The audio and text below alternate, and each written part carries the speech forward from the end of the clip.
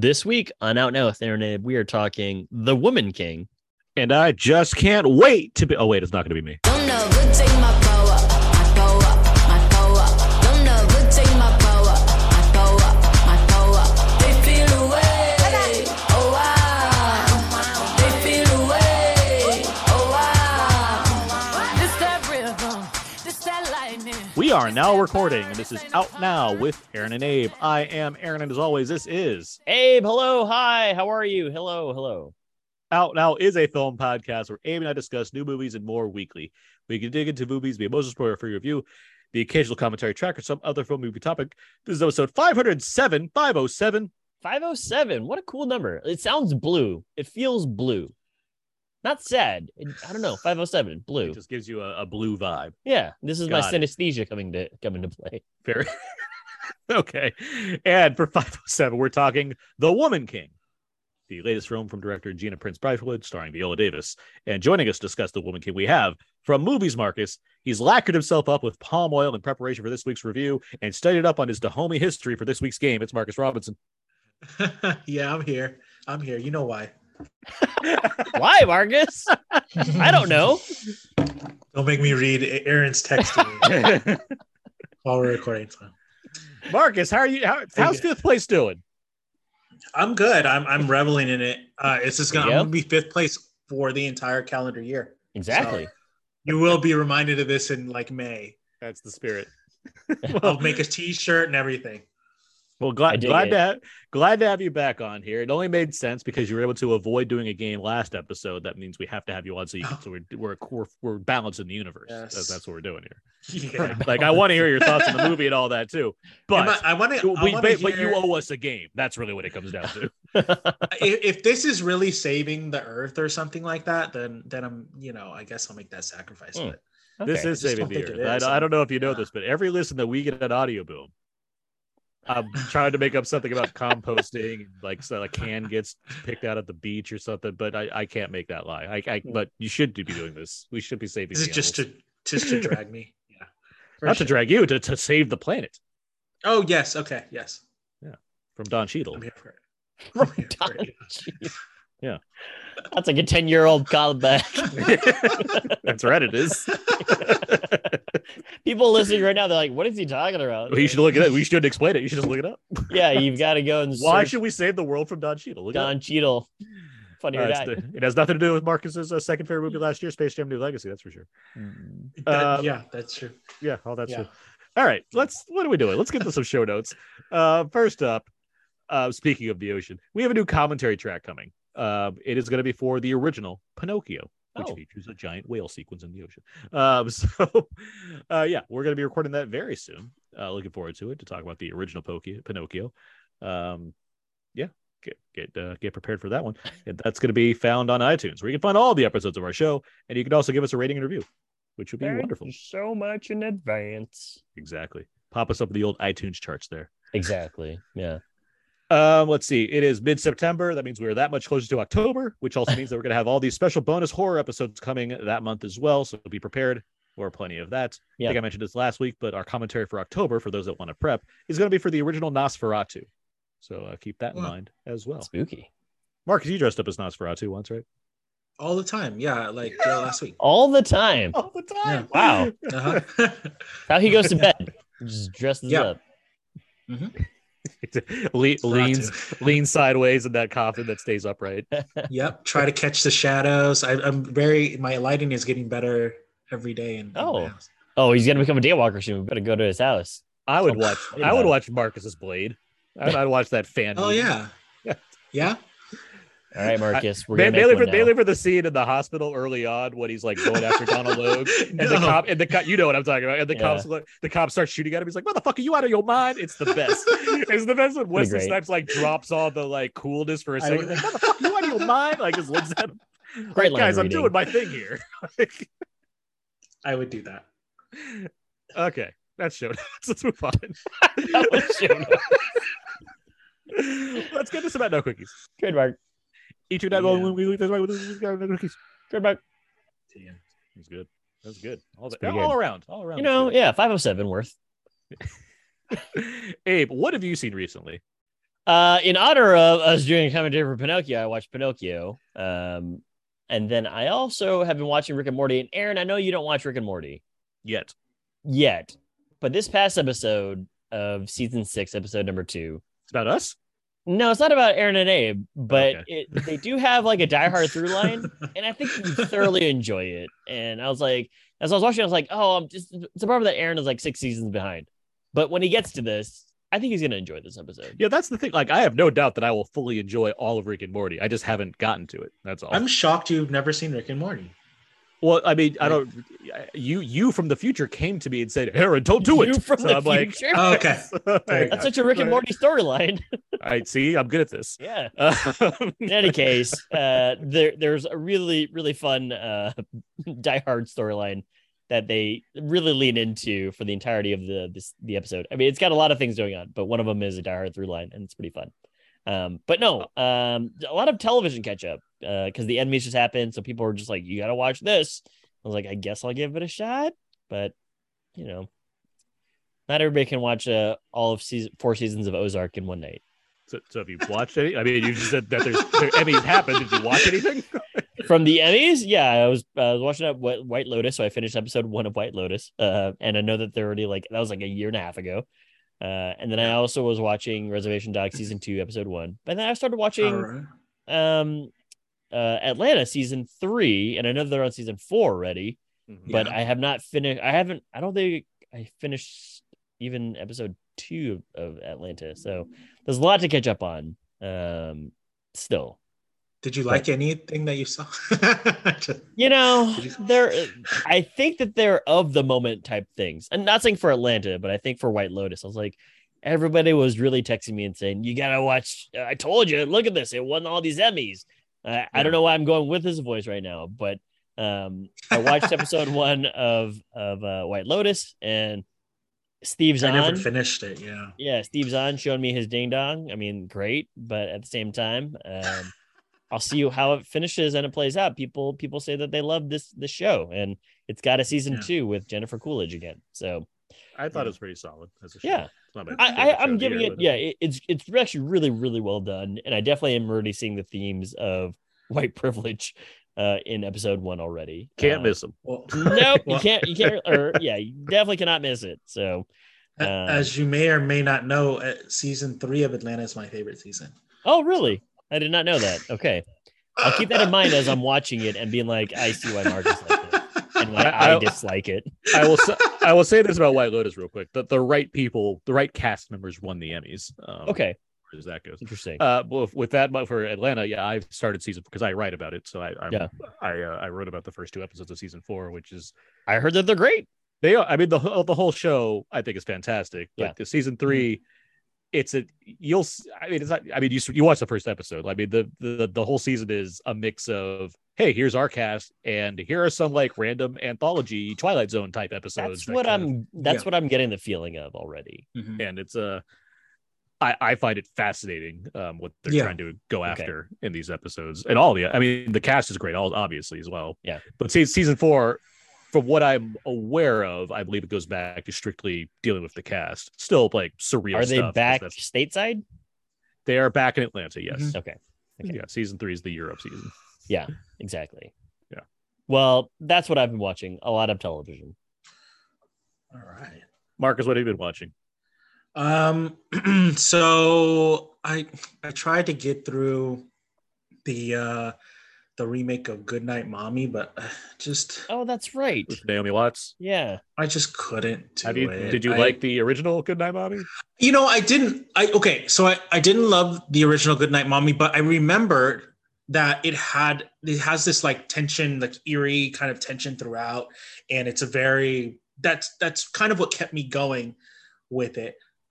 This didn't have that, so, and it has like Naomi Watts is like in kind of like a different movie. Like she's way wild and crazy and all this stuff, and I guess from the original, I'm guessing that she's supposed to be kind of the similar kind of really like monotone mute character, like mom, like very mysterious mom, and she's like a super abusive mom, like right away. And the kids are like kind of, I don't know, like it takes them a while to go like, this may not be our mom, or we don't think this is our, and the mom's like thrown like their phone in the garbage disposal and screamed at them at the time, and comes into their room and screams in there. And I don't remember any of that happening in the original, but I haven't finished it, so there we go. I get so I did. I've been thinking about a movie that I saw like a month ago. Go on. And it's Breaking. It's the John Boyega Breaking, no dancing. Mm-hmm. Not breaking. Got it. Not break in. And I've been thinking, no, because I've been thinking he's in we'll talk about him later. He's in The Woman King. Yeah. And I'm thinking this is one of his best performances. This is one of my favorite John Boyega performances. It's very like young Denzel. He's just taking over, and it also is. It's a hell of a lot better than John Q. That's for sure. It is hell of a lot better than John Q. Well, okay. Here's the thing. Mm-hmm. The story, I'm trying to figure out why I didn't love the movie. Because it's okay. Because it's okay. And it's like okay, so the movie is about, I guess the movie is about a Marine veteran who doesn't get his disability check, so he holds up a Wells Fargo and he demands that like news trucks come, and he gets his own negotiator so everybody can see kind of how they treat veterans. And it could have been this thing. Even the story sounds intriguing. Yeah, but it just kind of lays there, and it's like super flat, and it's kind of poor direction, and it's just really just poor storytelling, and it's a shame, because right away we're thinking of movies like Dog Day Afternoon and any of these movies that's these hostage movies that have so much more like body to them than this did, and it just could have done so much more. And I realized going around into like the third act that the only reason I was still watching this movie was the interaction between John Boyega and it's one of Michael Kenneth Williams' final. It's his final performance. It's his final performance. Okay, so their interaction together is brilliant. They're just brilliant actors interacting. The rest of the movie is so just. It's like a bad episode of Law and Order, and it's just a shame because I just want. It's frustrating that these performances were in this movie and this story was this movie. So that's kind of a movie that I've been thinking about for about a month, and like why didn't I like this movie? But yeah, you're right. It's kind of like just mid. Yeah, like I think I like it a little bit more than you do, but it's because of those performances, and I think Nicole Bahari and the I can't remember the other actress's name, but she's in a lot of shows as well. But I think they're all solid in the movie like that, and I think it for being a movie that's about like veteran affairs and everything, like it needed to delve more into that, and I think it tries to do a lot as far as that and handling the media side of things and handling his personal life to some degree. Like it's trying to put a lot of things in one fairly tight movie. It's only like 90ish, like it's not a long movie, right? Yeah, so it's not a long movie at all. It could have used more either fleshing out or a reduction in the number of things it wants to do. And given that it seems to be the most important thing is the veteran aspect, like that seems to like it should have had more of an impact than it actually does. There was a veteran aspect. There was a father-daughter aspect. There was a media, how media portrays it's like a man versus the establishment aspect, but just nothing hit. Like just nothing gets as hard as it should, right? And because it's a true story. Yeah, depending on if you know it already, it's like right. I get like you can kind of assume where it could be going, but then again, that's another thing. It's like, okay, so it goes a certain place. What are we going to say about that? It's like, it doesn't really have anything to say about that beyond, that's what happens. Like, it kind of, exactly. So like, it kind of just like sits there. And I feel like even the credit that I'm giving to kind of like the first half of the movie, which is completely watchable. I feel like it's watchable because John Boyega, because Michael Kenneth Williams isn't in it until He comes like in later, 30, yeah. 40 minutes into the movie. Mhm. And yeah, I just it was just frustrating. It was just frustrating because like at the end of the year, this may be one of my favorite performances. Like Yeah, it's he's such a great. good performance. It He's is. very good in He's this. great. Yeah. It's just the movie is just flat to me. Hmm. So Unfortunate. Anything else, Marcus? There was an episode of King of the Hill where no, I'm just kidding.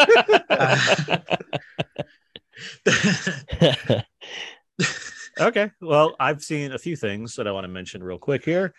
First up is this movie called Saloom, which, Marcus, I think you would love. This is a Senegalese crime drama / genre film. I saw it last year at one of the festivals that I had a screener for. And I actually wrote I watched it again this past week, but I wrote a review a year to the day that I first saw the movie. So it's like it's finally out now. It's on Shudder or / AMC Plus. Currently, it's also in like select theaters. It kicks ass, and I probably said this last year also, but this movie rules. It is just this really clever, like really well done, very well made, stylish, kick-ass crime movie that like is going in a very particular direction involving these three mercenaries who are based off a real group of mercenaries in 2003 Senegal that are trying to accomplish a thing only to get delayed for some reason. They try to take shelter at a place where they're kind of hiding their identities. Then there's some reveals that take place, and the movie shifts in this like wholly other direction. It's awesome. It is a kick-ass movie. I think it's great. I'm so happy it's finally out. Not surprisingly, to just near universal acclaim. It is a wonderful movie. Saloom. I can't recommend it enough. Great. So yeah. The other movie I saw, Confess Fletch. Oh, okay. New Fletch film featuring John Hamm. John Hambone. As John Hambone as Fletch. The trailer for this was lousy. Like I was like, we finally got this Fletch movie after like 2 decades worth of development on another Fletch. I don't know why it would take so long to make a third Fletch movie. That seems like such a simple idea. It's like get a guy that's, kind of goofy that puts a disguise on and does a mystery. How that took so long to get here, I don't know. Then the trailer drops and it's like, this looks terrible. Movie is good. Like I'm so Really? this might be one of the biggest surprises of the year for me. Like given how bad the trailer was versus how good the movie is. I'm not saying it's like spectacular. It's a good movie. It's not an amazing movie, but it's really funny and very clever. John Hamm is very good as Fletch, something I also didn't see coming because I like Sudeikis seems like more of a Fletch in today's whatever, but regardless, Hamm nails it. He's great as Fletch. It has a really fun supporting cast of comedic people that you'll recognize all over the place, including Kyle MacLachlan as like an old wealthy rich guy who dances to EDM music at night. It's like there's like nutso stuff going on here. The mystery is kind of like whatever, but it's just more fun just watching Hamm like do his thing here, being this kind of goofy guy who's also very smart that can like fool. Like you have the cops as Roy Wood Jr. and the actors I have a thing in front of me. But like just the way he's kind of outsmarting people and conning himself into certain situations. John Slattery shows up for like a Mad Men reunion, making me think, why did these guys have like a whole movie together? Because they're great. Like it's really fun. Like I was so taken aback by how much fun I had with the Fletch movie. So that's glad to hear that. It's solid. I'm also happy to hear that John Hambone is he's just one of those guys that has made it so he's able to do things that he actually likes, which is like comedy. And he's such a good looking guy. They're like, oh, put him in this movie and make him an FBI agent. But he's just like, let me just be on Comedy Bang Bang and do a whole bunch of comedies with my buddies. And he and like Daniel Radcliffe have like the best career arcs. Well, that's the thing. Like we've been talking about this recently with like Idris Elba, as far as like actors that seem like Bryan Cranston, like actors that have seemingly paved the way for them to have like a bigger movie career. And I've been convinced that Cranston and Hamm just haven't like they're good in supporting roles, but just not really as movie leads. Like Hamm, he's really good here. Like this is one that's like really shows me like, okay, he can like carry a movie if they give him the right stuff. Like this is a really good example of that. It's as far as leaning into what he, like you said, obviously likes, which is, being a goofball every now and then. Right. Also still having, a bit of edge to him. Like it's there. So it's like, I'm very happy that Confess Fletch worked out. Quick question they for make you. more of them. Yeah. Is he use a revolver in this movie? Or is it just like a newer semi-automatic weapon?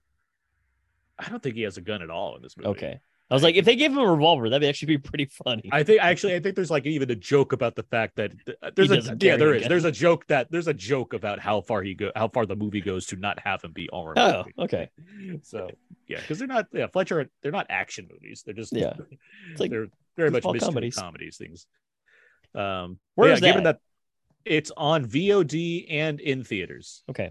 currently. So given that came out and then See How They Run both came out this week. I talked about that movie last week. Talking about last week, yeah. Yeah. This is easily the better of the two.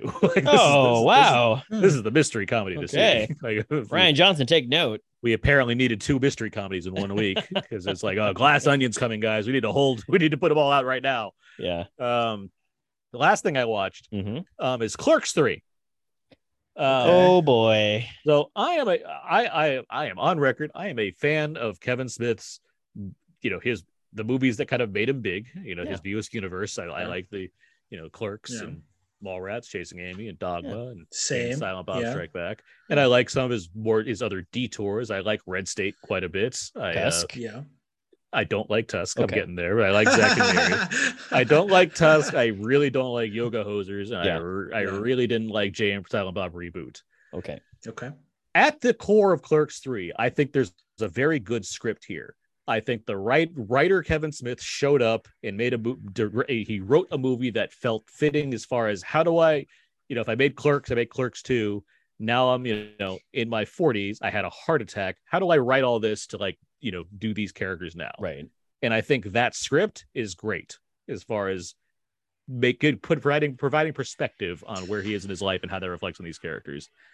It's a shame that director Kevin Smith of this recent era showed up because it feels like amateur hour, and it's really a shame. Yeah. Like I rewatched the Clerks movies because Clerks 1 is one of my favorite movies ever, and Clerks 2 I think is hilarious. I watched those, and Clerks obviously is that's his first thing out. It's got that indie spirit, but it's not like a particularly well directed movie. But Clerks 2 I think is a solidly made movie. Yeah. I wish that director showed up to make Clerks 3, but instead it's the same guy that made fucking Jay and Silent Bob Reboot and Yoga Hosers, where I don't get it. I don't like he has been in this industry for a while now. I don't know why like his direction has gone like so like bad. And it's a shame because like there are jokes here. Like it's obviously funny in spots. Like the writing is good enough for the jokes for some of the jokes to land. But like the movie also requires this kind of like emotional payoff in a number of scenes. And either he's stretching Brian O'Halloran and Jeff Anderson who play Dante and Randall. He's stretching them too far past their limits of what they're capable of as actors, or he's just not directing them very well.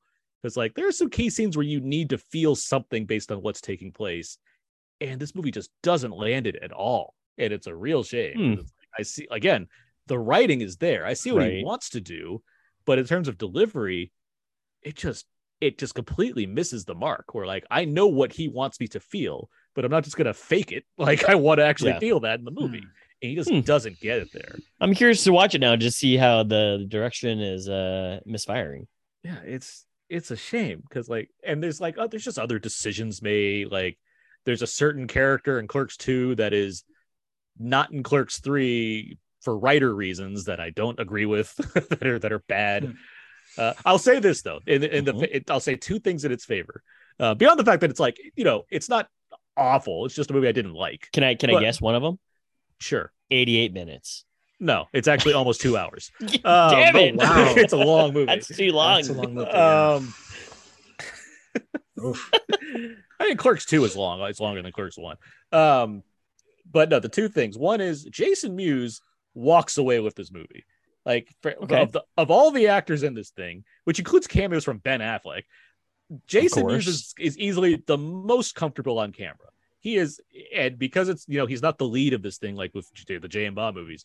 He and Silent Bob, for that matter, Kevin Smith, they can come in and do their thing and get out, and it's great. But Mewes in particular, I think he's really funny in this movie. I think this is like, he's really well utilized, and it's very funny to watch him and Silent Bob do their thing this time around. I generally find them entertaining anyway, but like for a movie that I had a lot of issues with, they were not the problem. So like, good on them. The other thing, anyone that watched Clerks, the animated series, the short-lived 6-episode ABC series. It only aired 2 episodes, but it's on DVD and it's hilarious.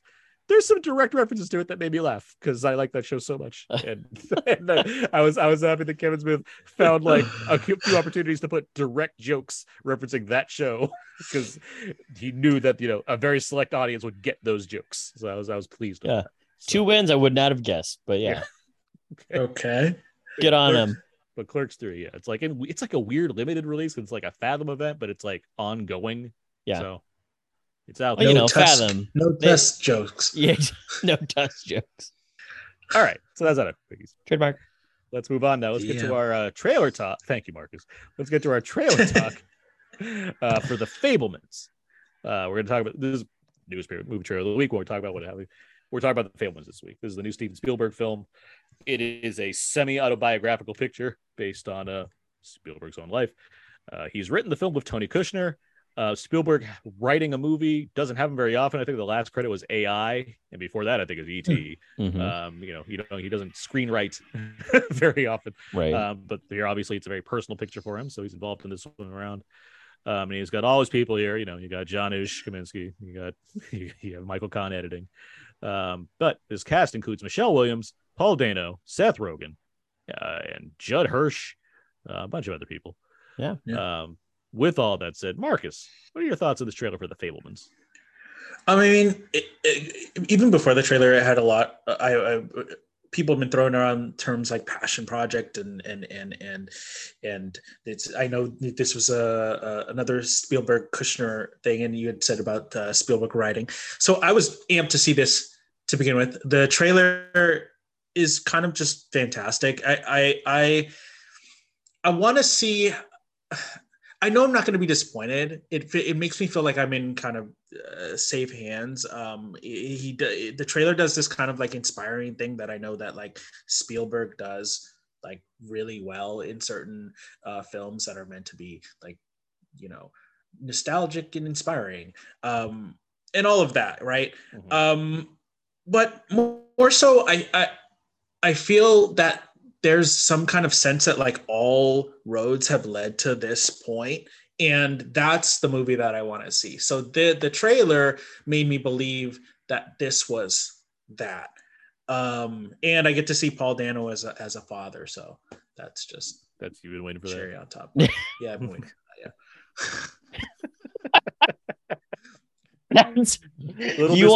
Yeah. You gotta see you gotta see the Riddler as a dad. Okay. Yeah, exactly. There we go. Papa Enigma. Yeah. Hey, remember you? Where are you with The Fabelmans? I heard some buzz about it as well, similar to Marcus, and I think you mentioned last week or a couple weeks ago that it was premiering over at TIFF, and I have heard some good things out of TIFF. I think it's one of those things where I have to start muting certain words so that I don't see it on my timeline on Twitter. Like Dano? Maybe. I mean, if it's gonna be like Paul Dano is his best work since There Will Be Blood, then maybe I have to start muting it. But I had so much anticipation for this movie that I watched this trailer without sound, and I was just like, this is immense. Like, this is such.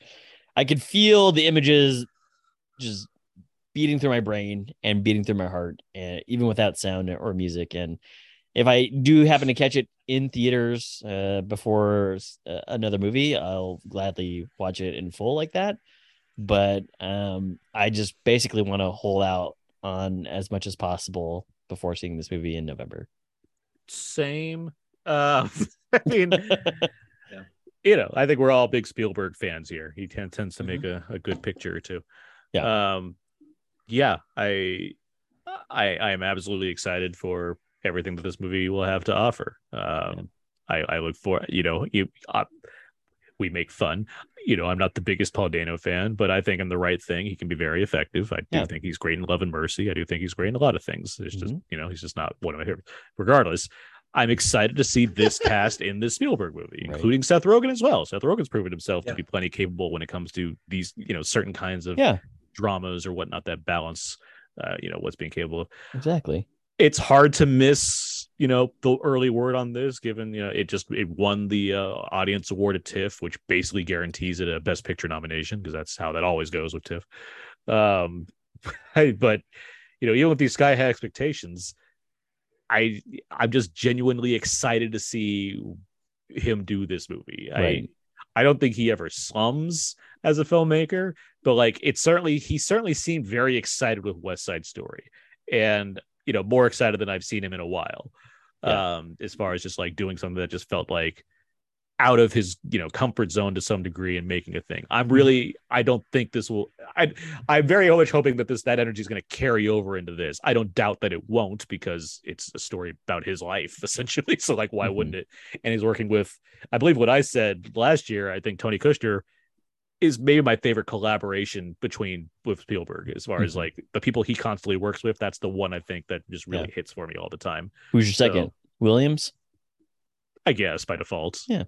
Like Williams or who's his OG cinematographer before he passed away?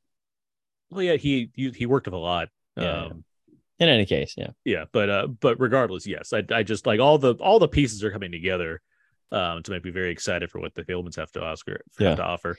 I will note, Spielberg, he's obviously been nominated pretty much every time he has a drama. He gets nominated for Best Director. He hasn't won since Saving Private Ryan for director. And before that, he won for director and picture for Schindler's List. Mm-hmm. Do you guys think he's due? Do you guys think he's due for winning again? Look, man, as far as I'm concerned, Steven Spielberg is going to like sweep every Academy Awards category he's nominated in this year. Do I think that he's due? I don't know. I mean, he's had a lot of great success. But as we discussed last year in the pre-Oscars award show, the post-Oscars award show, I was like, I don't know, Coda won. It's not my favorite. And then I think you and Mark Hoban rightly said, like, rarely the favorite one movie is the one that wins Best Picture.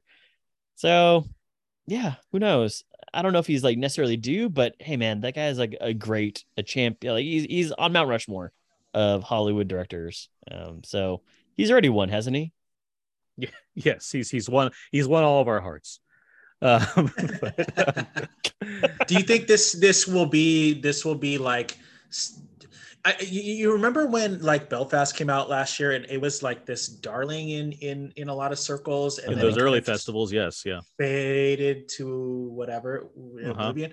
That a lot of this reminds me of kind of like you have that like childhood thing that's happening, and they're seeing a lot of adult things happening, and then whatever. And it reminds me of that. So maybe this is the movie that will push through. This is the movie that will sustain, I guess. It's certainly doing a lot of things that Oscars like, right? It's a movie about movie Right. making to some degree. Yeah. It's got this coming of age story with adult themes. It's fucking Spielberg. I mean, like it's. Yeah. I think like the best thing that was said here, Marcus. I mean, you and Aaron both said this, which is like it feels like all roads have led to this kind of thing, and Fast and Furious joke aside, but it is like a situation where I think that if Spielberg, I don't know if he was like reluctant to make it earlier on, but now that he's older, he's like in his 70s, like Aaron, you said he came back with West Side Story as like one of the best movies of last year that really nobody really saw in theaters. And they were like, have you guys seen this movie on Disney Plus? It's great.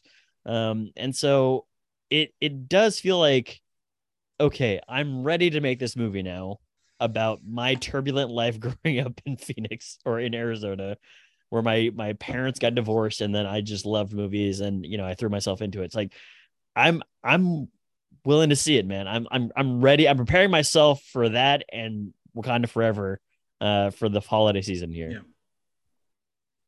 Well said. The Fabelmans arrives in theaters November 11th. Whew.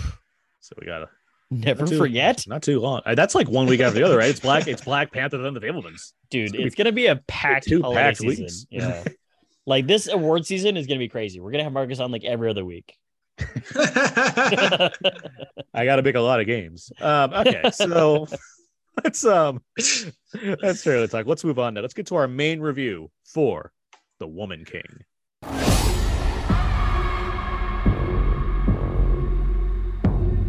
My king, The Europeans wish to conquer us. They will not stop until the whole of Africa is theirs. We must fight back for our people. Haneska, you're asking me to take them to war. War. Some things are worth fighting for. Don't know who take my power. Don't know who take my power. You are called to join the King's Guard. Don't know who take my power. No kingdom in all of Africa shares this privilege. Train hard, fight harder. We fear no one. And we fear no pain. I offer you a choice. Fight or we die. That should have been some of the trailer for The Woman King. It all started when Maria Bello pitched a story idea to Viola Davis about 19th century West African culture that utilized an army of warrior women to provide protection for the kingdom of Dahomey. As the project evolved, director Gina Prince Bythewood became attached, adding her own contributions to the screenplay and hired on many women and people of color as major parts of the filmmaking team. The resulting film follows Davis's General Naneska, who is in need of a new generation of warriors for the Agoji army in order to be prepared for further attacks from rival kingdoms. Marcus, were you prepared for this journey to see how a Woman King would come to be? I was not. I was completely caught off guard. This is a historical action epic that was kind of like a superior theater going experience on almost every level. It's established. Gina Price Blythe, you said? Blythewood? Is that the director's name? Bythewood. Okay. Yeah. She establishes right off the bat with having this kind of like theater shaking battle sequence, really showcasing her love and admiration for these physically dominant female characters, but also using the rest of the movie to establish this world and the cultural significance these characters play in this village, and why these people were so dominant and so notable. Also, the cast, we'll talk about it later, but Viola Davis, Boyega, Nashana Lynch, this is like a collective display of just Black excellence that really holds up to this adrenaline pumping visual action historical movie that I was really here for. It kind of has something for everybody, but what I got most out of it was there's this depiction between this relationship between multiple elder Black females and younger Black female characters, which is kind of analogous to the fractured connection between Africa and every single person stolen from her during this time in history. That was just kind of beautiful, and it has the action elements, and it has all the things that you came to see, but that element was it put it over the top for me. That just a really solid movie that I just didn't really see coming. Okay. Abe, what did you think of The Woman King? In a word, awesome. This movie is such a phenomenal film from top to bottom. I'm going to echo some things that Marcus said, but I think for the most part, this movie is quite the epic. And I mean that sincerely, and I mean that literally, because there are some movies that mishandle this stuff, and there's even elements of this film that you've seen in the trailers. Like, well, I know where this is going when the white settlers come in. There's gonna be like this white person love story, and it's like this movie doesn't actually do that stuff. This movie takes a lot of turns. There's a lot of turns for sure, but it always is centered around Viola Davis, these warriors from Dahomey, and how they are going to go about how to keep their kingdom prosperous. That is very difficult to do given that there's a whole bunch of other stuff here. But I think what Gina does here, and again, you mentioned the screenplay by Dana and also a story by Maria Bello, which when I saw in the end credits, I was like, Maria Bello? But Yep. yeah, it certainly is Maria Bello. But there's a really good unraveling of like a spool of yarn in this movie that translates so well on the screen here. And yes, like what Marcus mentioned, there's a lot of action. There's actually a lot of things for everybody. But at the core of it, they don't lose the story that they're telling, and they actually don't really expand beyond a certain section of what they're trying to do anyway, which is just fight off like a rival tribe. And then they also talk about the slave trade, and they also talk about, you know, these South American, in this case, these Brazilian whatchamacallit, like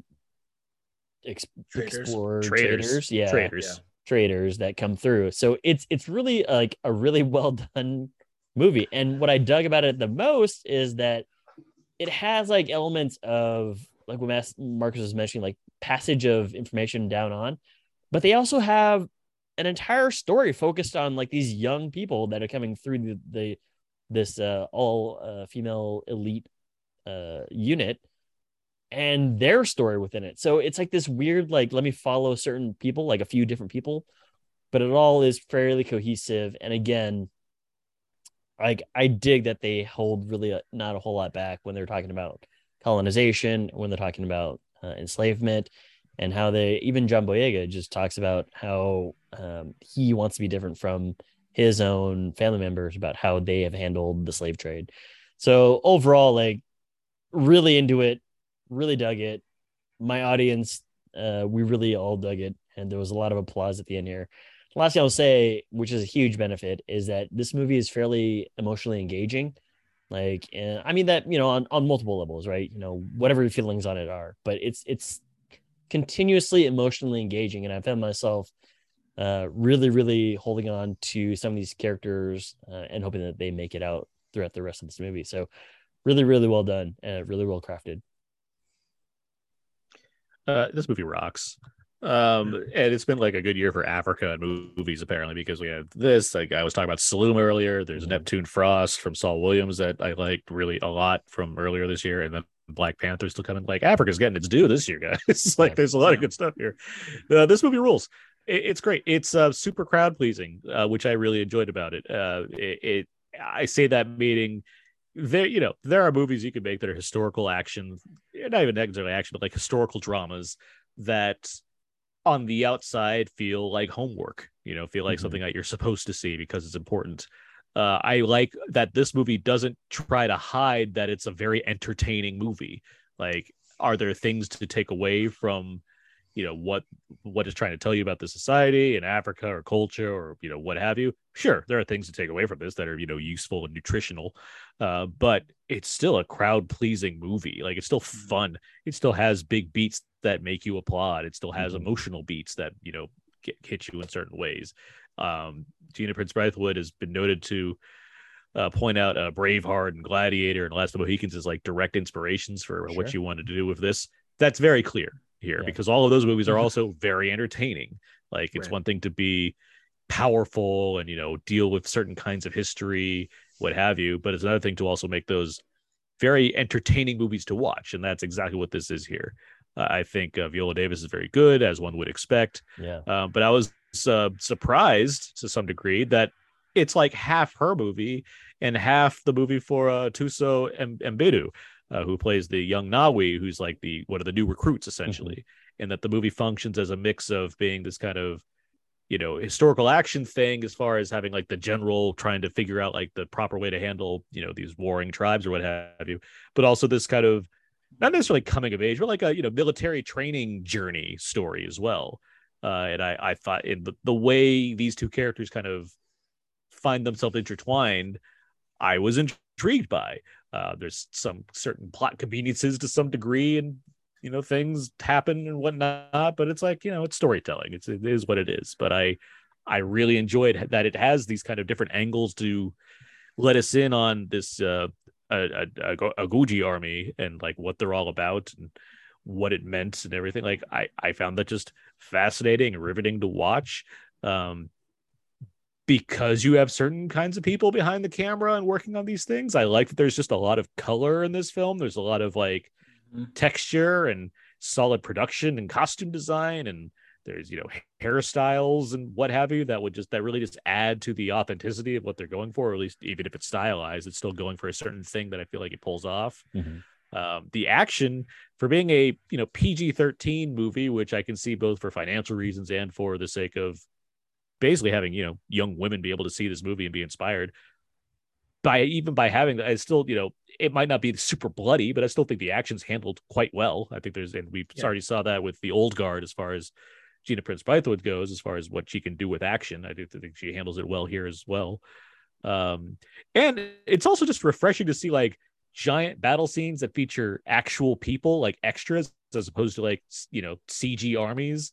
It was nice to be like, there's just like 100 people on screen right now, like, and they just filmed that. Like that was just like a refreshing thing to see. We could talk more about like the various cast members or whatnot, because there's certainly people to highlight, but this movie, yeah, it rocks. It's a really just rollicking good time as far as these kind of historical action films go. And you know, bonus points for, you know, being about this African culture that, you know, people, I would assume not many have a huge, you know, a whole lot of knowledge about, regardless of how fast and loose it plays with some of the facts. You know, it's still doing, you know, it's still putting a interesting highlight on an area that people are kind of less familiar with. So just good movie all around. Yeah, I wanted to highlight that, especially for a movie. Usually movies that have contained slavery in it are not in Africa. Sure. So this is a very, very, like, I'm trying to remember a movie that was entirely in Africa that contained slavery in it. So this was super interesting on that aspect. Good on the director and the producers for doing that. But also I want to touch on the battle sequences. And I loved that this was not like a CG thing. This was more of like the real people. It felt to me like I was watching like a modern musical where just everything was just really well constructed, and like everybody in the musical, even the people way in the back, are very important that everybody's in sequence or whatever. Right. This was filmed like that. So I was like really like, oh wow, blown away by that. So yeah, I like that there's not a ton, you know, there's not a ton of action in this movie. There's like 3 or 4 like big sequences, right? And in between you have character stuff, which, you know, good. It's good to have character stuff, but I like that when it does have the action, it makes those scenes count, right? It like, I feel like the stuff we're seeing these warriors do, yes, it's cool, but I do think it adds to what we already know or what we can learn as far as character. I do think, like, because we see Viola Davis fight a certain way, or Lashana Lynch and Sheila Atim fight a certain way, I do think it adds to what we know about who they are as people, how they like. I think it adds to what we're already getting out of this. I think it's less about, I mean, there's even plot momentum as far as what happens in said battle sequences, but I do think I like that it feels organic to the story as opposed to, oh, it's been 30 minutes, let's do an action scene. I think it's really well crafted, and is at the end of the day is what it is, because all of us are saying the same thing, which is like, hey, there's like some really cool action sequences, but the story is still propelled, and which is fantastic. I think the other thing I want to mention about the fighting before we get into other stuff, the action sequences. We watched Prey. I think Marcus, you watch Prey too, right? Yeah. He prays every day. He watches Prey every day on Hulu. Not a sponsor. But in Prey, there's a sequence where they get captured with these French fur traders. I'm sorry. Eat, pray, love. That's Marcus's name. Eat, pray, love. That's what he does. That's the next installment of the Predator series. It's a romantic comedy. Just Predator coming down, just having tea with somebody from the military.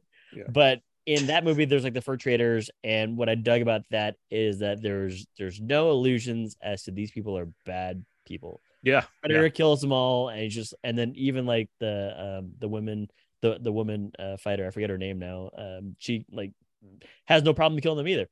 I love that about the Woman King, is just that like, hey, these people are doing bad things. We've seen it with our own eyes. Everybody dies. And it's not that they go out of their way, but I love that they have specific sequences in which you're able to see everybody kind of fight. I dug that about the Sheila thing with like beating somebody with the chains, or with like Nawi and given like her fight sequence against like two French soldiers with like her new clothes kind of thing. I was like, this is incredible. Like, this is something that I like, that there's no ambiguity, that they said slave trading is bad, and we know that, and we're a higher we're intelligent about this, meaning that the characters are intelligent about this. Filmmakers, yes, as well, but the characters are intelligent about this, and so they're like, these people deserve to die. And you're just like, yeah, I agree. Yeah, I mean, it's the kind of like satisfying. Yeah. It's the kind of It thing. really so is. We can get into this Yeah. because I'm curious, your angles on this as well, because like this is, if we looking at like actual history to varying degrees, there are things about the Right. Dahomey kingdom that aren't, they aren't represented Sure. here in this, Right. in a entirely proper manner. They're playing, this movie's dealing with a very specific part of history, which is it's taken some steps to make things seem more charitable as far as the Dahomeys' involvement with the slave trade. Sure. This is not a documentary, so it's not on me to be like, oh, this needed to be this or that or what have you. Right. But I do think that the movie's choices to represent Viola Davis as like this champion of not no slavery, let's deal with palm oil exclusively or what have you and whatnot. Mhm. Like, it makes a level of sense. And we can talk about John Boyega soon enough as well. But as far as how it's dealing with these slave traders and others as enemies, I get why. I mean, it's if you're it's the kind of thing where it's like slavery bad, Nazi bad, zombie bad. Right. Like, it's it kind of falls on the list of, I don't need to like care that much about who these enemies are as far Right. as And I also what don't depth they need have. So and I also don't need like an ambiguously like you actually get one in this movie, but he's not on the screen as Mhm. much. But I don't need like a huge arc on, well, not all the slave traders are bad. It's like, well, so okay. So there's one thing that I want to like touch on because I Yeah. thought they did really address it Mhm. as far as like slave, where they go not, whatever. I guess it needs to be context if you're, but not all slavery is the same, because they take prisoners in the beginning, and yeah, it's a watered down version of whatever. But Yeah, right. the point of taking the prisoners is to make them a part of the group, Mhm. and it's not the same as chattel slavery. Sure. So Yeah, they understood. they do make a distinction in here, and they do it. It's kind of like subtly ingrained into the story. I totally get that this is a lot of this is fictitious, as far as like, we shouldn't be in the slave trade and da da da da and blah Right, blah blah right. blah, whatever. But I feel like they did address some of the aspects of this, some of the aspects of yes, there were black slave traders, but also yes, when people were captured in certain groups, they were not. It wasn't a situation like it was in the Americas, in the States. Yeah. In the Americas. But I feel like it did kind of like, there is distinction here. It's not just kind of like good or bad, but in a good way, in a very good way, that this distinction does come. That's fair. It's the kind of thing where, for me, when it comes to historical dramas and what they're doing with the quote unquote truth, Right. I for the sake of a movie, I understand like having Right. like characters that are amalgamations of things or Right. condensing time periods to get across a certain kind of atmosphere or a certain theme that they want to approach, and they have to do that by combining elements or mixing things around or whatnot. What bothers me is like when movies like this, when they specifically seem to be the movies you don't really get very often, which are historical dramas about black people or what have you, it's as if they're the first ones to do it. as if like Right. Braveheart or Gladiator Right. or any number of historical dramas, like those are completely authentic. All the facts are completely represented. Nothing was changed whatsoever. It's like, Yeah, it's like, read up on William Wallace and what happened in like that Exactly. Scottish Revolution, man. yeah, or read about like The Patriot, like a lot of Mel Gibson movies, Right. apparently. But No, Yeah, but like, William Wallace is all like- Mel Gibson Yeah. movies. Yeah. but I, like Yeah. I Leave like the it, weapon. Come on. like it goes back to like to like Selma, where it's like there's controversy because of the portrayal of Lyndon Johnson's like, Right. okay, they portrayed him as more of a politician than this like this great wonderful white man. Like it's because they wanted to I don't emphasize, know if he was even great and wonderful. because they but wanted to yeah. emphasize, of all things, Martin Luther King, the star of the movie. So they put less emphasis on Lyndon Johnson. It was like, Sure. so It just only makes- seems to happen with Black Lid. it's funny how that's when it's really called into question. You can Sure. give Best Picture to Right. Gladiator, but when it comes to misrepresenting white people in other movies,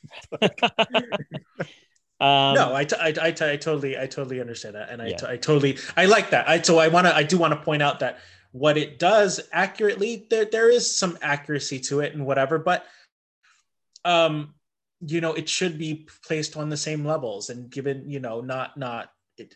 I feel like it will be picked apart, but I feel like, I mean, maybe it's not going to get the distribution or not going to get the eyes on it that Braveheart got or anything Right. like that for obvious reasons. But it does similar things. Like it does similar things, and it does what they are well. And like you said, Aaron, it shouldn't be ripped apart for doing that. that's Right. what it comes down to: is the movie accomplishing what it seems to be setting out to do. And I Mhm. feel like between the three of us, we seem to think it is. Yeah. I think so. Yeah. I mean, again, like it actually accomplished more than I thought it was going to do. Sure, And yeah, again, I would used- agree. Yes, I use the term epic here because it goes in such it goes on such a journey for these characters, like we were talking about earlier, and not just Viola Davis, but also on the Nawi character. So it goes on quite a bit of it. And again, you're introduced to other tribes. You're introduced to these European / like South American traders, the Portuguese, essentially. Yeah. And Boyega, at some point, you're just like, oh, this guy is a pretty intelligent guy because he speaks Portuguese, but he also speaks their native language, which I guess is translated into English in this movie. But again, with every movie that we've seen here, in terms of like based on like some things being true, you have to understand that people are taking their own creative Liberties, intent with it, right? So not everything is like like you expect me to believe that everything that I've seen in Zero Dark 30 is true. It's like I think probably It a lot was. of it was, but that Mia character has been basically said like that's an amalgamation of multiple people. Yeah. Not, it wasn't just one woman that was like so adamant that Osama bin Laden was over in Pakistan, kind of thing. With all that being said, though, Viola Davis is excellent here. In every scene that she is in, I was just like, I wondered if she was going to get a nomination for this movie. But I also wanted to point out something that I said during our what was that movie with Rebecca Hall that we talked about? Resurrection. Yeah, Women in Hollywood don't get enough credit for body transformation, and you only really see it when they have like Charlize Theron gaining like 30 pounds to play like somebody in Monster. Viola Davis is like fucking jacked in this movie. Like every actor is jacked in this movie, and that Right. takes time and effort. And again, she body transforms all the time. She did it for Ma Rainey's Black Bottom. because you wear a fat suit already. But Yeah, sure, but she's doing a lot of body transformation. And again, like this is more just like soapbox of women in Hollywood like, somehow seem to have like a different standard of they really immerse themselves in a role than some of the men do, which is unfortunate because she's great in this movie in Yeah. all aspects, like acting. Again, body transformation, her action choreography is really good in this movie. Like it's really all just here. Yeah, no, I agree, and let's use that to go to the rest of this cast here. Like obviously Davis is very good in this movie, but you have a lineup of supporting players. We mentioned Boyega already a few times. Let's talk about him a bit here. I for one thing, he's very funny in this movie. He gets to be the center of a lot of the more lighthearted moments, just based on the fact that he has multiple wives, and the opinions being shared with him and the attitudes going on around him allow for some they're politically intriguing scenes, but they're also just kind of funny to see him like see a lot of raised eyebrows coming into play when it comes to who gets his attention as far as what advice they get to offer him. Yeah. But I also like that, like, and I mean, it's based on reality. He was a young king. He was a guy that kind of came into power, and so you have Boyega, who's not old, he's younger than us, who is showing that kind of novice level of being a ruler, but also trying to figure out how to be a proper ruler. And it's just to see his interplay with him and and Viola Davis, who's obviously his senior, and seeing like that dynamic play out. But what do you guys think of Boyega in this movie? Yeah, I think Boyega has a knack for playing these characters, outside of Star Wars or whatever, but these characters that are just multi-leveled. Like they're not all, they make mistakes. They're just kind of like normal. Even he's playing a king. He's making mistakes as king. Sure. He's saying stuff that is going against whatever. He's saying good things too. But some of the stuff he's saying is naive when he's talking to Viola Davis. But he has a knack of taking these characters that are kind of like, middle of the political spectrum or whatever, not totally revolutionary or totally whatever, and making them his own and really, really playing that. Like this character reminded me a lot of his character in like Detroit. Sure. Yeah. But, kind of conflicted. Yeah, a lot of like conflicted. Yeah, he's kind of conflicted, but he has power up to a point. So he's talking to other people and he doesn't have as much power, but he is still the king of that. So I really did love, he plays this character very well. Yeah. I don't have a whole lot to add on the Boyega thing. I think he's great in this. My comment is just more of, we talked about John Hambone kind of being like this really handsome guy, and then he's all of a sudden doing like comedies, which he wanted to do. I think that John Boyega was like, you know what? I tried to go down that route. I did successfully go down that route of having to play like a huge world star. And you know what? I played that game and it burned me to some degree. I'm kind of done with that. So I love that he's doing things like The Woman King. You talked about Breaking earlier, Marcus, and he's doing like what Aaron, you loved, like your favorite movie of the year from like 2020 or 2019 was like the Small Axe stuff, right? I'm going to go do things that I want to do because this Hollywood machine, it gets you in the end kind of thing. And I love that he's just like, I'll play that game sometimes if I have to, but I'm also just going to do me. And I love that he's like, this is like a fairly small role. Yeah. Like not a whole lot to do. And he underplays it too. Like he's not trying to show up anybody over it. Yeah. This is like, I saw like, hey, this is not a knock to that pull quote, but somebody had a pull quote of like, it's this generation's Gladiator. It's really not. But he's not doing a Commodus thing. He's not like, I'm so troubled and vexed by the decisions I have to make as a young king. It's like he shows up in like 5 scenes and they're all standalone scenes. But again, my comment is just more like, I like that Boyega is really just like charging ahead with what he wants to do as an actor. So we have the younger generation represented largely by Tuso Mbedu. She was on Barry Jenkins' The Underground Railroad on Prime. Yes, that's right. An absolutely spectacular series that I won't forgive for just being kind of dumped on there and not getting nearly the attention, because Jenkins just knows what the hell he's doing, and this is an amazing show. Right. That said, watching this, I didn't realize that because it's such a different performance compared to between the two of them. But I thought it was a really strong performance. This young woman who's putting effort into this kind of whole training stuff, like seeing them, get stronger and become part of the team or whatnot. And by the end of it, they're like, a kick-ass warrior, whatnot. Right. What do you guys think of Mbedu? I mean, you said it earlier. She's carrying like the other half of the movie, and she does it very well. So I dug her performance as like this fledgling new to flight kind of thing, and then coming into her own. I also dug that again, they didn't really stray off too much with her. Like, sure, she might have like some scenes with this Afro-Portuguese guy, but at the same time, like she's down. She is a warrior, and she chooses that pathway. So, did you guys like that? I'm sorry, Marcus, but did No, you no, guys go like ahead, go ahead. did you guys like that plot line? I mean, that they have this kind So of forbidden romance plot going on. so if it would have gone further, I would have kind of but Uh-huh. it is what it is. I mean, I feel like they're like I said, like in Braveheart or in Gladiator, there are these scenes that I feel like they have to do, or Yeah. like Yeah. or whatever they stick in, and it was so short. It's Yeah. not Titanic, right? Sure. But it was small, and it's a scene that didn't need to happen.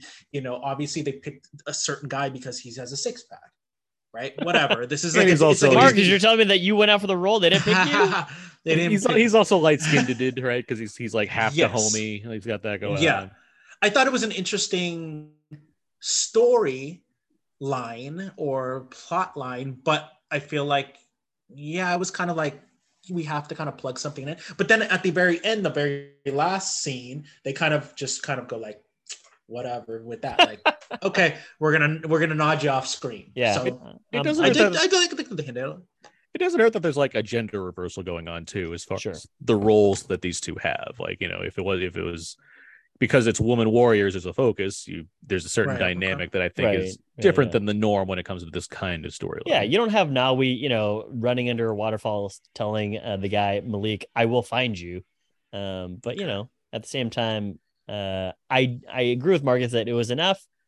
But what I dug about, again, if you take the viewship of the characters, I dug that they had this character that was there that was half Dahomey and then half white.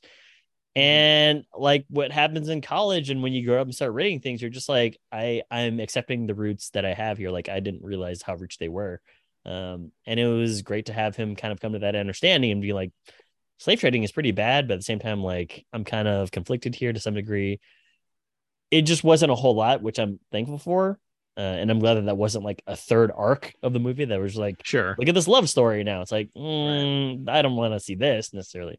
So it was enough, but at the same time, I was like, it added some levity to the storyline too. But yeah, that guy's like too jacked for like 19 or 1859 or whatever. I was like, what? He's got a lot of time at sea. He's got to do pull-ups. I guess he's just doing like 1,000 push-ups at sea. He's doing CrossFit with the big ropes that they have on those boats. Marcus, I'm sorry. What did you think of Mbedu here as Nawi? Oh yeah, okay. So I think anybody who can share screen time with Viola Davis, and she's so young and she's just killing it. So I loved her in this role. But yeah, I was like you. I was like, where have I seen her before? But yeah, Underground Railroad. I didn't recognize her at first. She put in a great layered performance, and like I said, anybody who can share screen time with Viola Davis and like stand up to that level of just acting is fantastic. So going from there, what'd you think of Lashana Lynch's role? So she was my favorite, and yeah, for sure, this is how she was written, probably to be like, the mentor with the heart of gold. Yeah, the mentor, the wisecracking kind of like, brutish, whatever, But she's just a fantastic actress. Mm-hmm. Like in general, she steals the show at every single point. When a bond needs to happen because the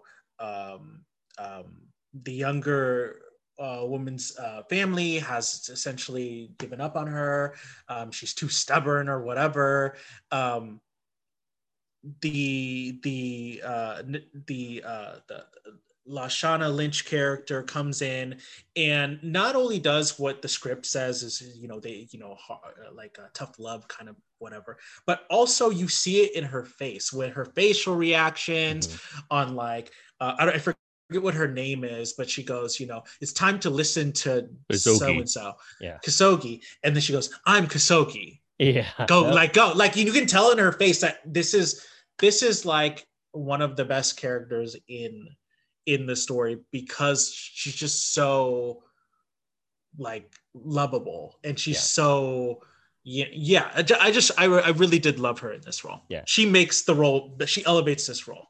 What was great about Lashana Lynch's character, and like Viola Davis is bringing just like excellence to the screen, right? You just see her, Gravitas. you see her exactly like general. I believe it. You know what I mean?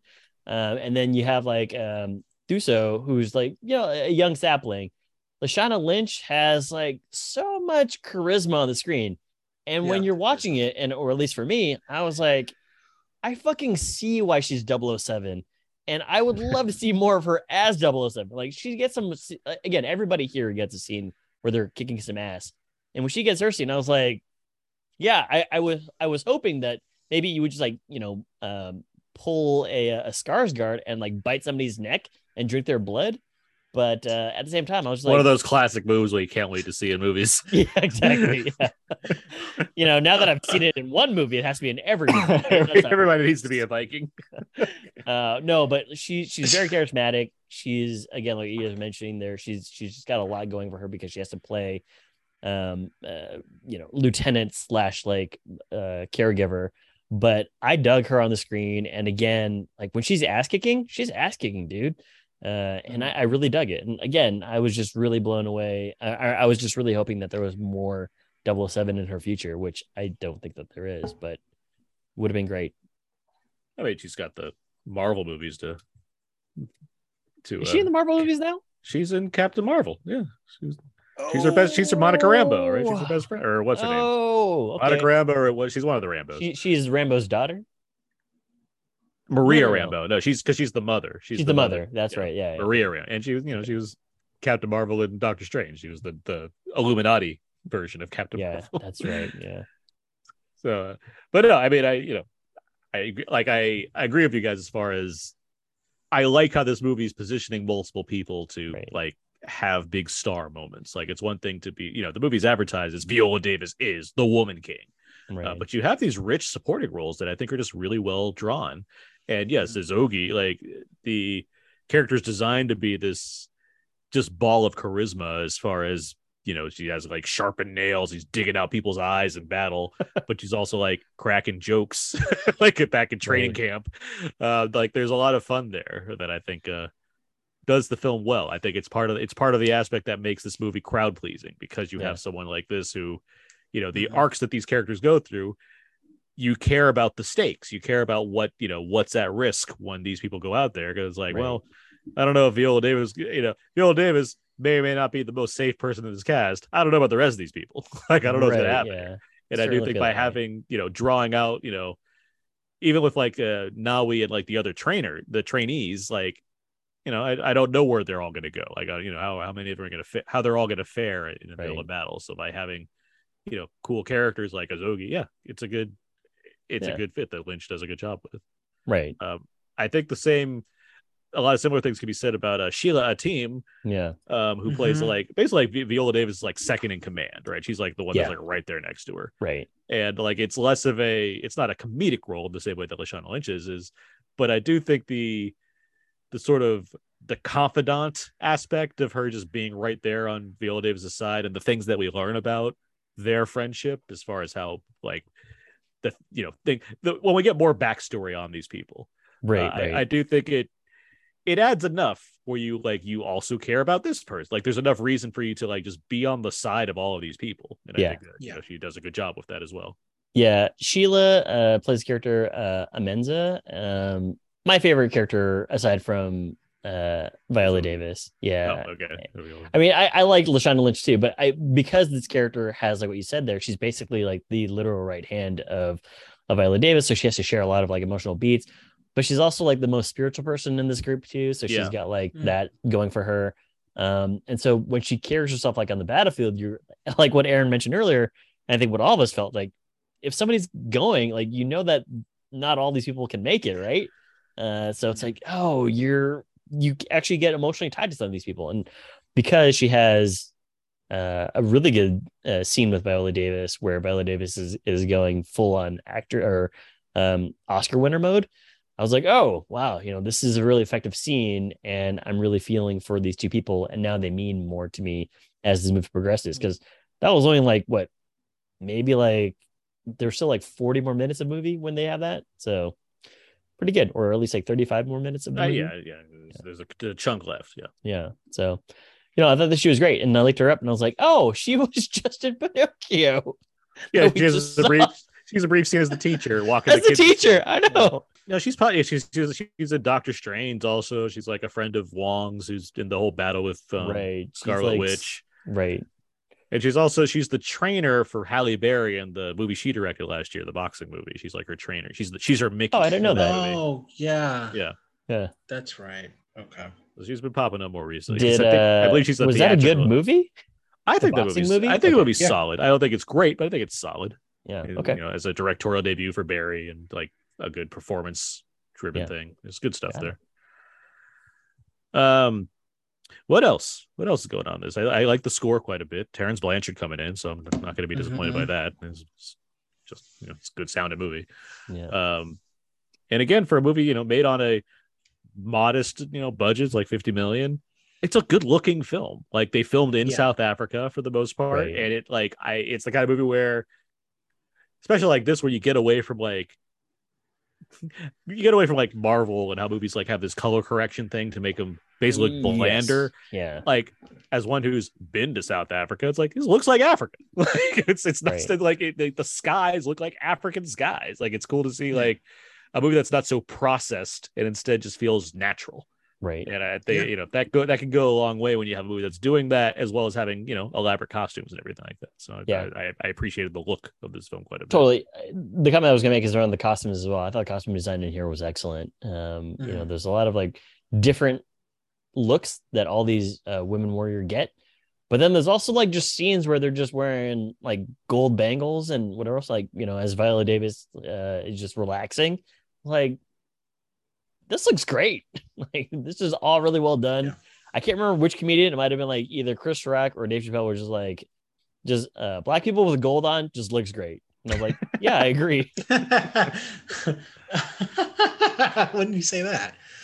I forget who said it, but I was like, it's actually, That's it does look very good. I'll note that the cinematographer for this movie is Polly Morgan, who did both A Quiet Place Part 2 and That's Right, Abe, Where the Awesome. Crawdads Sing. Wow, really? Okay. Crawdads mean, was a good looking movie. I was saying like that was like the least of my problems. With the credit where Crawdad it's movie. due. That movie looked good. I mean, it used the swamplands Yeah. well. It looked good. They had like beautiful cinematography in that movie, Yeah, but it's not- that wasn't an issue with it. Yeah, that was not the issue. It's just I was just looking at the notes. It's like, oh, it's the same movie. Got that That's good to Sony. Got that know. Sony money. Got that Sony money right there. Yeah, I'm glad that they've got that going for them. Yeah, I think in sometimes in these action movies, it's the scenes where nobody's moving and they're just kind of having a conversation look kind of different than the scenes with a lot of action, or maybe like the action sequences aren't as good as the static sequences, or the static sequences are kind of just jarringly like we're just waiting for another action sequence to come on, but they look great both anytime, like you said, Aaron, there's not a ton of action when you in the trailer there's tons of action, but there's like 3 big giant action sequences. When we get to those kind of smaller moments and whatever, they still look great. It's basically 2 people talking in the dark under like candlelight or under moonlight or whatever, Or you get and scenes they of look like fantastic. you get scenes in like the halls with like all the wives and John Boyega Right. wearing whatever like fancy costume he's got on that day, like just sitting in a room that's like orange, and it's like this looks great. Yeah, it Like, does. it's Yeah. just- I mean, it Yeah. still conveys like a sense of like of regalness as well. Sure, for sure. I dug that. I was thinking about Black Panther as well as I was watching this movie, and they definitely have like different styles. Yeah. But I still dug that Boyega still has like this command on the screen sure, as yeah. a king. And I really dug that line that he gives to his old buddy. And he's like, when you leave here, I don't have to treat you like anything because I'm still going to be a king. And I was like, this is a fucking baller ass line. He says that he has another line to him where he's like, you can speak my language when you're in my kingdom. Right, Like yeah. it's great. Yeah. It's like- again, there's like, it's still, while quote unquote, it might not look like much, but it's actually a huge kingdom that they have here. It's really, you guys were mentioning this too, like the background extras, the way that the village is set up, you're like everyone's Uh-huh. trading in the morning, and it's well done. Like it, we talk about like how Pixar has come a long way in terms of background and characters and whatever else. Totally agree with Aaron that some of the Marvel stuff, when you're watching, you're just like, I can see people milling around. It doesn't feel organic, but this one actually feels organic It's like as if it looks worse now because they're like overworking them for the so MCU much stuff. for the MCU stuff. Yeah, because Mhm. they're overworking the different visual effects houses so much, so it's just like either incomplete or just it's not it's never half-assed. It's still $200 million movies, but Right. it could look better. Like I was watching. I'm not saying this looks spectacular, but I was watching Captain America: The First Avenger the other day, like the early half, which rules. And it's just so stylish with Joe Johnston like going for that retro look and everything, Right. and it just feels like there's life taking place. Yeah. Thor's like the opposite because Thor's like, oh, this town in New Mexico Oh, with 4 I people know. in it. I can't hope we save it. I mean, Yeah. like we can all reference, just them going to like what a God City or whatever. It's like, what is this? So Oh, yeah. anyway, So this movie opened to 19 million Okay. this weekend. Okay. We're a far cry away from something like Braveheart or Gladiator. Yeah. Gladiator, which was like the number Right. one film of that summer. Mhm. And I think it's Perfect Storm, then Gladiator, as far as the movies that made the most that summer. But regardless, this movie opened 19 million. Now that's not like a barn burn. It's not blowing the doors up anything, but it's still respectable for an original movie like this to open that way. It certainly has the chance to run with that for a while because it had an A+ cinema score. Yeah. Great. That along with strong reviews, that's gonna help. That's gonna help kind of move it along as I hope so. as it has a couple months before anything huge comes along to kind of go to something very similar that can get kind of claim the same kind of bucks. Right. Right. It's interesting because we're at a time where people just don't go to the same kind of movies they used to, like with something like Gladiator. So I'd be curious how Right. those movies would do these days. These kind of historic. Wait, we saw that last year with The Last Duel, right? That was a huge thing. Where The Last Duel, great movie, didn't make any money. Yeah, got bombed. nominated for some Academy Awards. People were Yeah. like, "What?" Yeah. This movie had to be shopped around to different studios to find home. It's at Sony. It's even then it still has there's 3 different production companies that are all involved in this thing yeah, before. I saw that in the production or in the titles. Yeah. My comment on that is that there is, it's tough because yes, we've all sort of like conditioned ourselves to go see these larger MCU Tentpole, movies, yeah. or whatever else. All these things that have like IP already established, so we're just going to go see it. And all these marketers and all these studios are knowledgeable about this, so they're going to do things like part 2s of things that we saw like 40 years ago, 30 years ago, 20 years ago. And I forget what Scott Mendelson from the show was writing like one day where he compared a movie from like the 1980s or whatever else. And he's like, that movie also made like $150 million when it opened up. But, today it would make like what The Woman King made, which is like 19 million. And it's unfortunate because people will actually want to see these movies, but I understand the pandemic is one thing where people might not want to go out to go to theater to go see things. But at the same time, I don't, even in full on blown mode, like this movie, if pre-pandemic, I don't think that it would have made like $50 million at the box office. It would have No. probably made like a good chunk more than 19, but it's unfortunate that, again, Aaron and I say this all the time, like the way that you see more movies like this is you vote with your dollars, and people are not really voting with their dollars necessarily. And it is a bummer because this is a movie that I think what all of us use the term is crowd pleasing. So it's unfortunate that and like what we talked about on our special last week, Aaron, Barbarian is also not really doing that well, but these are like really fun movies. No, Barbarian. I mean, I know what you're saying. Yeah. Barbarian, for the kind of movie it is, for the budget it's at, for the time of year it's coming out, it's doing well. Like it's not, it's a cheap movie. So it's like it has that going for it already. Right. And again, there is a positive here. Like, yes, it's not making the kind of money that movies like this would have used to have made. Right. But the fact that it did open number 1 this weekend to 19 million and it's gonna have legs. Yeah, that's not nothing. That's exactly. something to look at as a positive, as a win, essentially. Totally. But, yeah. But you're exactly right as far as what audience are choosing to do, and it's kind of a shame on the audience where a lot of it comes down to them saying they want movies like this, something Right. original, something entertaining, something that's not building off of something else but being its own thing. But then they don't see those movies. They go and see the things they're doing exactly the opposite of what they're saying Right. they want, and that sucks. Yeah, and I, like, look, on IMDb, this movie has like a Don't even get started on IMDb. I know, I If you want a Right. definition of racism, look at IMDb. I totally understand. Essentially, like, my point about that is, like, it's fairly low for the A+ cinema score rating. Right. My point is just more that it's unfortunate that you're gonna, people do say, like, well, why do we have to go see all these movies like Transformers or these MCU movies or whatever the case is? Like, why can't we have like a good drama anymore? And you'll go see this movie, and all of a sudden it's going to be like, well, this movie is a little bit too quote unquote woke for my taste. It's like, Right. bro, like, I don't know what to tell you. Like, fucking go watch old movies from like the 80s and 70s that you grew up with then. You know what I mean? Like, you don't have to agree with every movie at the same time. Like, you can't be like, every movie is not going to be geared towards you anyway. Right. So it's unfortunate that there's review bombing like this going on too. Right.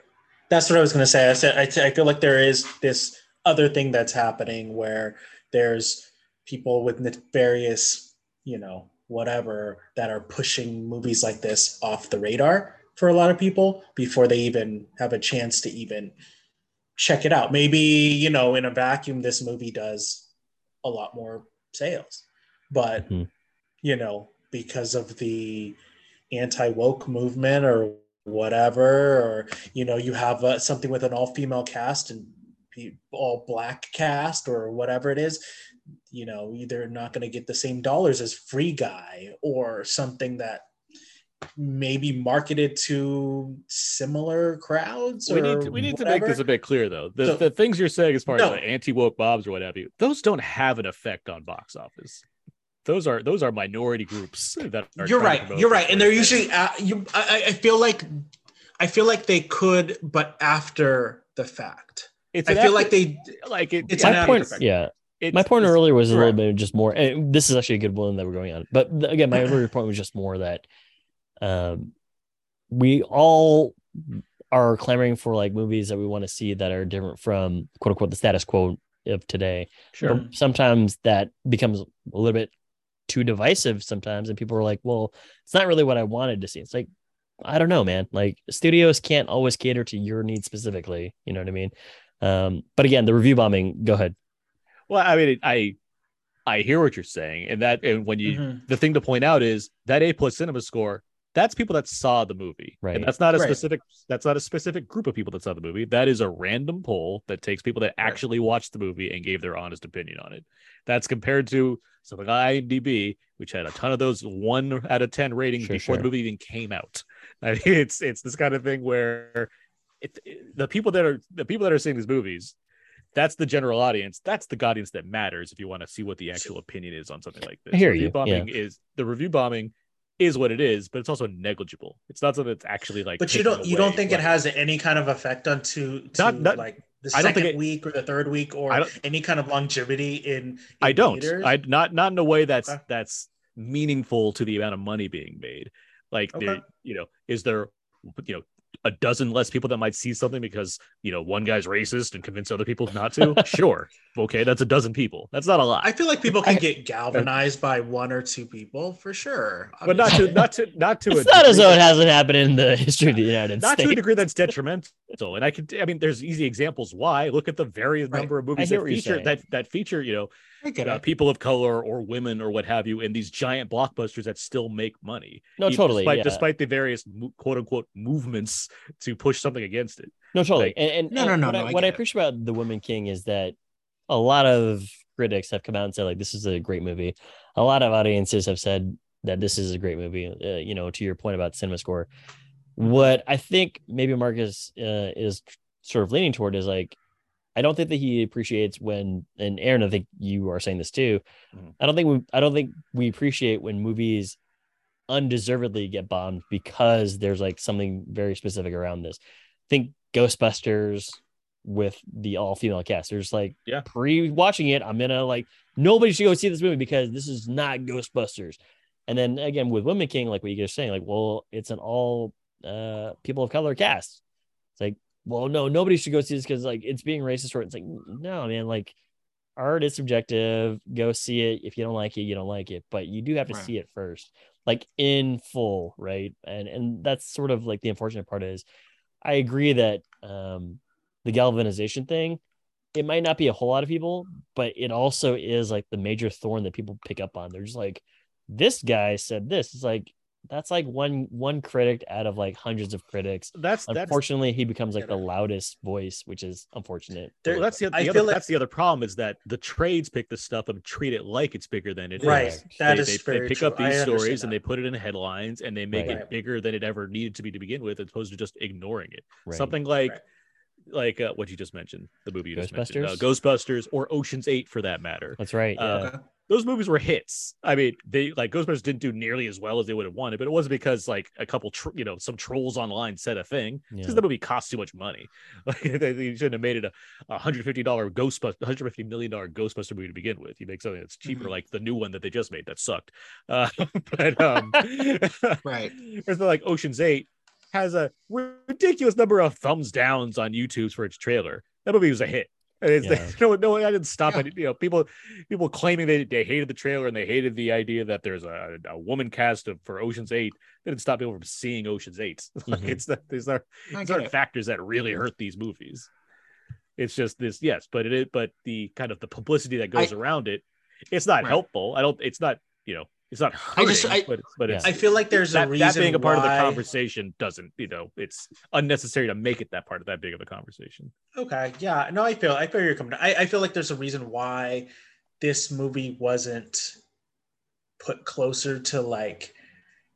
I don't know if this was even back in your mind or anything, but it put closer to like Wakanda Forever, or released, because I feel like it would have gotten a lot of preemptive similarity kind of things because it's two black movies that are coming out simultaneously, even though they're two different Mhm. things. And so you have to kind of put a movie like this in a certain spot where it may not get, and it did make $19 million. I mean, that's big for a movie that has, And it's also, there's whatever. like so It many, is big. there's so many factors with this kind of thing where like Sony has Sure. other they had to have Right. Morbius come out, so they put it out in April. They had to have Where the Crawdads Sing. They had it come out twice. Right. to hilarious amounts of success. I mean, September is a fertile ground because there aren't a lot of big movies that come out. So why Right. not put it here? If there's been Sure. success in recent years, because Marvel put out Shang-Chi and Warner Brothers had two ginormous It movies come out in the recent times in September. It's like there's so many factors that play as to why it gets in a certain place. And plus, it's just a smaller movie. So you can only put so much, you can't put as much advertising behind this as you can behind Free Yeah. Guy. I mean, there's only so much you can do sometimes, along with the fact that, it is a historical epic, which doesn't tend to do that well these days, featuring a black woman cast. Mhm. The Okay. reality is that it's just not automatically going to be a huge Yeah. hit. Like, Yeah, I hear you. I Well, mean, yeah. especially like on that first part of just like sword and sandal stuff. It's like, yeah, those haven't really made a whole lot since like the 50s. So you put it in this kind of Oscar zone, but it's also this Mhm. kind of empty zone. So there's nothing to challenge it as far as box office competition goes. Okay. Put the ads up as much as you can, which I saw them all summer. I mean, I couldn't miss the Yeah. trailers for The Woman King. And Right. here you go. And ideally it legs it out and makes a good chunk of change. So we get Woman King 2, King Harder. Still king. King. Still gigging it. Fair enough. But this time they meet a predator and then Back- they have tea with the predator. Woman King 2, back in the crown. back in the crowd. Yeah. Speaking of Oscar potential, Yeah. What do you guys see any prospects for this film? Anything you think would be highlighted come Oscar season? Possible, but like what you said here and what you and Marcus have said, it's a September movie. We just talked about the Fablemans and we all like effuse so much gush over the Fablemans. Like there's a lot of contenders coming up this There are. holiday season. It's going to be hard to like, I hope that this movie has legs because I think Viola Davis could possibly be nominated. I think some of the technical things could also be nominated, Sure. but It looks great, like we said. Yeah. something like cinematography or even like whatchamacallit. Again, I wish that they had two sound categories, but the sound editing is actually really good in this movie. Like when they're in the bathing river and whatever else, like there's really good sound. Like the creation of the sound is really good, and it's unfortunate now that it's being blended into one. But it could be now a different sound. But I hope that there's some love for it. I don't know how much of it there's going to be, but there could be something there. No, strong reviews. Oscars tend to like the people that they give Oscars to. So Davis is, certainly friendly to the Oscar game. Mm-hmm. So we'll see what happens. Yeah. All of the others, Lashana Lynch gives a memorable supporting performance. Yeah. It has all the kind of ingredients of that kind of thing as far as like mentor figures go. Right. But we'll see what happens. But we Yeah. certainly like the movie. When That's should people true. go and see this movie? Marcus, when should people see The Woman King? I think that you should see it on the best, the I guess the highest priced ticket you can. But yeah, I saw it in like Dolby, the one where it says the previews go even more black or whatever, So that's it. No! So you went you- full on. So you Yeah. opened your phone, you put the selfie part on. It's like, yep, I'm in the right place, black enough. Yeah. Mark. The blacks are more black. Yeah, Blacks are more black. It It said the Dolby screen. It said the blacks are the blacker. Dolby screen. And then for some reason, like, why is there a live camera pointed at Marcus? That's So that's when so, you yeah. tell people to see it. Go see- Okay, got it. Yeah. You're in the right place. Yeah, exactly. It's like when you're on Star Tours now, and they're like, "Here's the spy," and it points to one of the people in the chairs. That's what it did for you watching The Woman King. It's like, see, look how black it is. 100%. 100%. Oh my God. Abe, how about you? What'd you I did not see it in a Dolby Atmos theater, but I would highly recommend this as a theater movie for sure. I mean, I think there's a lot more to it than the trailers are giving on, which is great. Yeah. But I also think that the performances really, really do carry you through the movie. And there's not a whole lot of movies these days where you're just like, oh, these performances, like, I'm hoping that everybody makes it through. You don't really get a whole lot of that these days. Yeah, usually when Abe's always like, I want to see all these people die. It's classic. Well, Abe. I mean, again, what I'm getting to is like, I actually would love to see that, but what I'm getting to is like, you always see the last stinger of like Thor will return. Mhm. So it's like there's never a finality to it. I hear what you're saying for sure, and I agree. And I also agree that this should be seen in theaters. It's just a really rock solid, crowd pleasing movie that puts some light on an area of culture that I don't think a lot of people are familiar with. Got great performances, looks great. I mean, I'm happy for all involved as far as making a really good movie. I look forward to whatever Gina Prince Bythewood does next, because she's been directing some great movies between this and Love and Basketball and Beyond the Lights, and I really like The Old Guard. So I mean, Yeah. more power What's to everybody cool is- involved. Yeah, what's cool is that I thought her last name was Gina Prince by the Wood, but I guess Blythewood makes sense. So yeah, good movie. Check it out.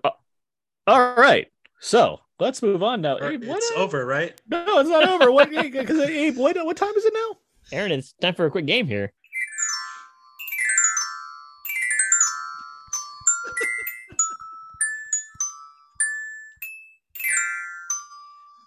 Little known fact, Aaron actually optioned that musical cue to be played whenever John Boyega shows up on screen, but the editor was like, no thanks. That's exactly what happened. So wait, are you like pressing buttons?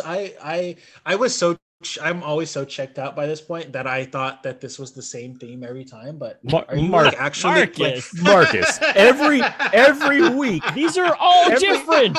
every week for 11 years, 11. I'm putting my heart into these different compositions, entirely My heart different. into these different At numbers. this point, I'm staring at a point on the wall, and I'm just like thinking of a happier place. Every week they're different. The little thing you don't know, the first 2 minutes of this show between Abe and I, entirely recorded.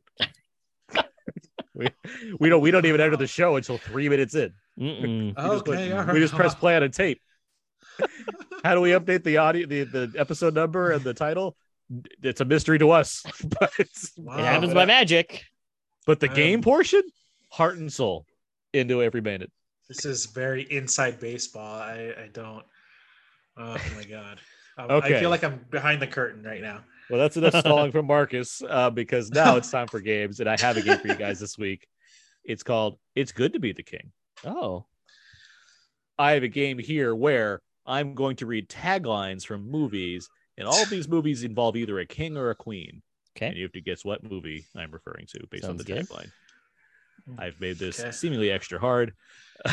So Extra how this hard. goes. Oh, thanks. We'll see, because I'm reading some of these. I'm like, oh, that's easy, and then I'm like, oh, this one seems pretty hard. So let's see how we do on this. Great. I'll give additional hints if I need to. All right, here's the first one. If you think you know the answer, buzz in with your name. This one has two, so I'll read the first one here. There can be no triumph without loss, no victory without suffering, no freedom without sacrifice. Hmm. And has king or queen in the title? Just involved in the movie. Oh, Involved in the movie. Abe. That probably would have narrowed it down if I did king or queen in the title. But, Abe, Abe. Abe. Braveheart. Incorrect.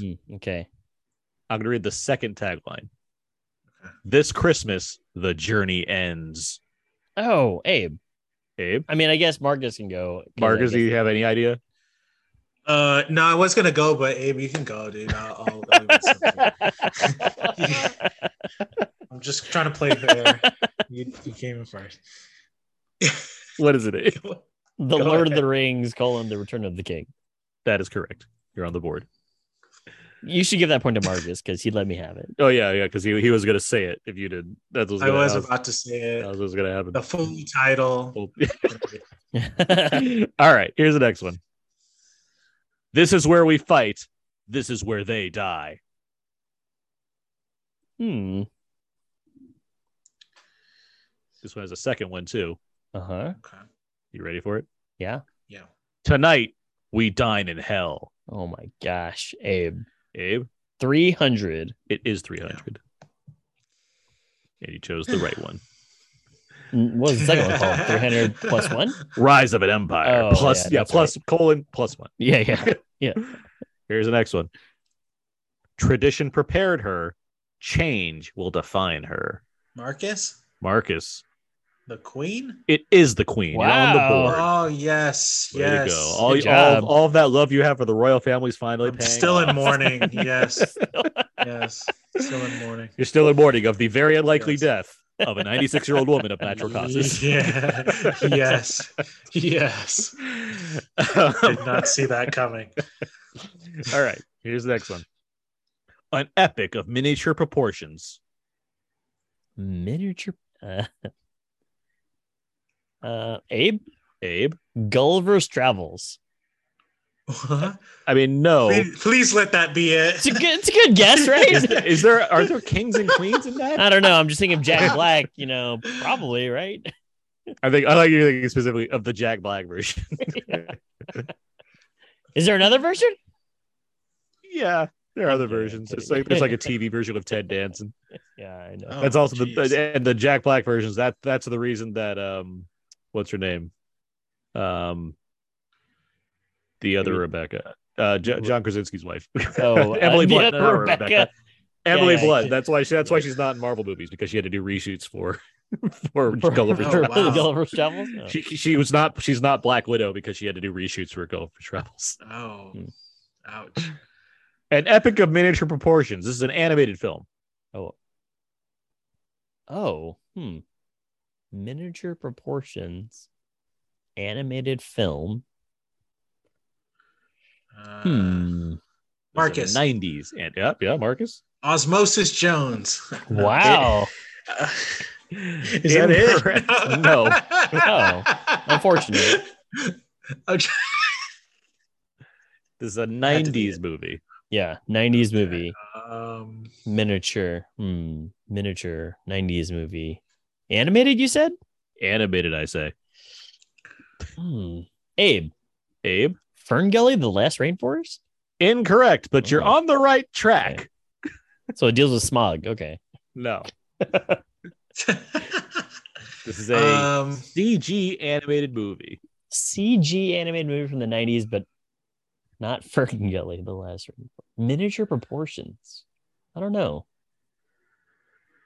This is a It's a reimagining of films such as Seven Samurai or Magnificent Seven. Oh my gosh! Now I'm gonna be mad at myself. Oh, Marcus. Marcus. Wait, what? No, I'm not thinking of the right one. Is it? Is it? Is it? There's no kings in. Is there? Is it Fievel? It's Is it it- Fievel that Goes classic West? that classic CG animated movie. The CG Fievel Goes animated West, movie? featuring all those There's- kings and there's some queens. CG. Remember I'm trying to. the answer is A Bug's Life. Oh, Was that in the Okay. 90s?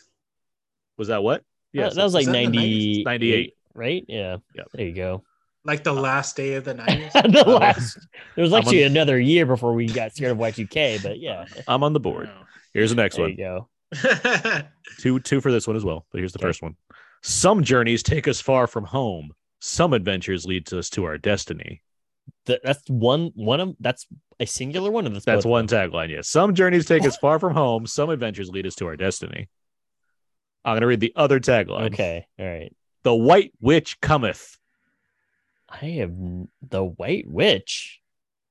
That should be a giveaway. for anyone I that feel knows like this. that's like you're winking at me right now through the thing. I am. I'm winking hard.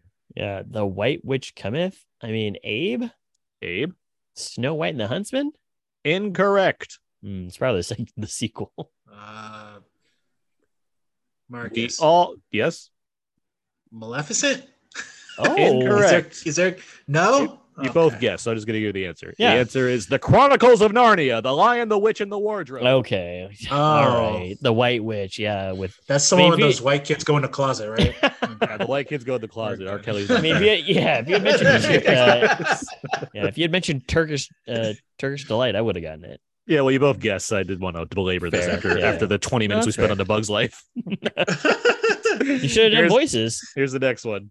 What voices am I going to do for The Lion, the Witch, and the Wardrobe? Yeah, you do your best Julia Louis Dreyfus. Okay. Here's the next one. A world where heroes come in all sizes and adventure is the greatest magic of all. Abe?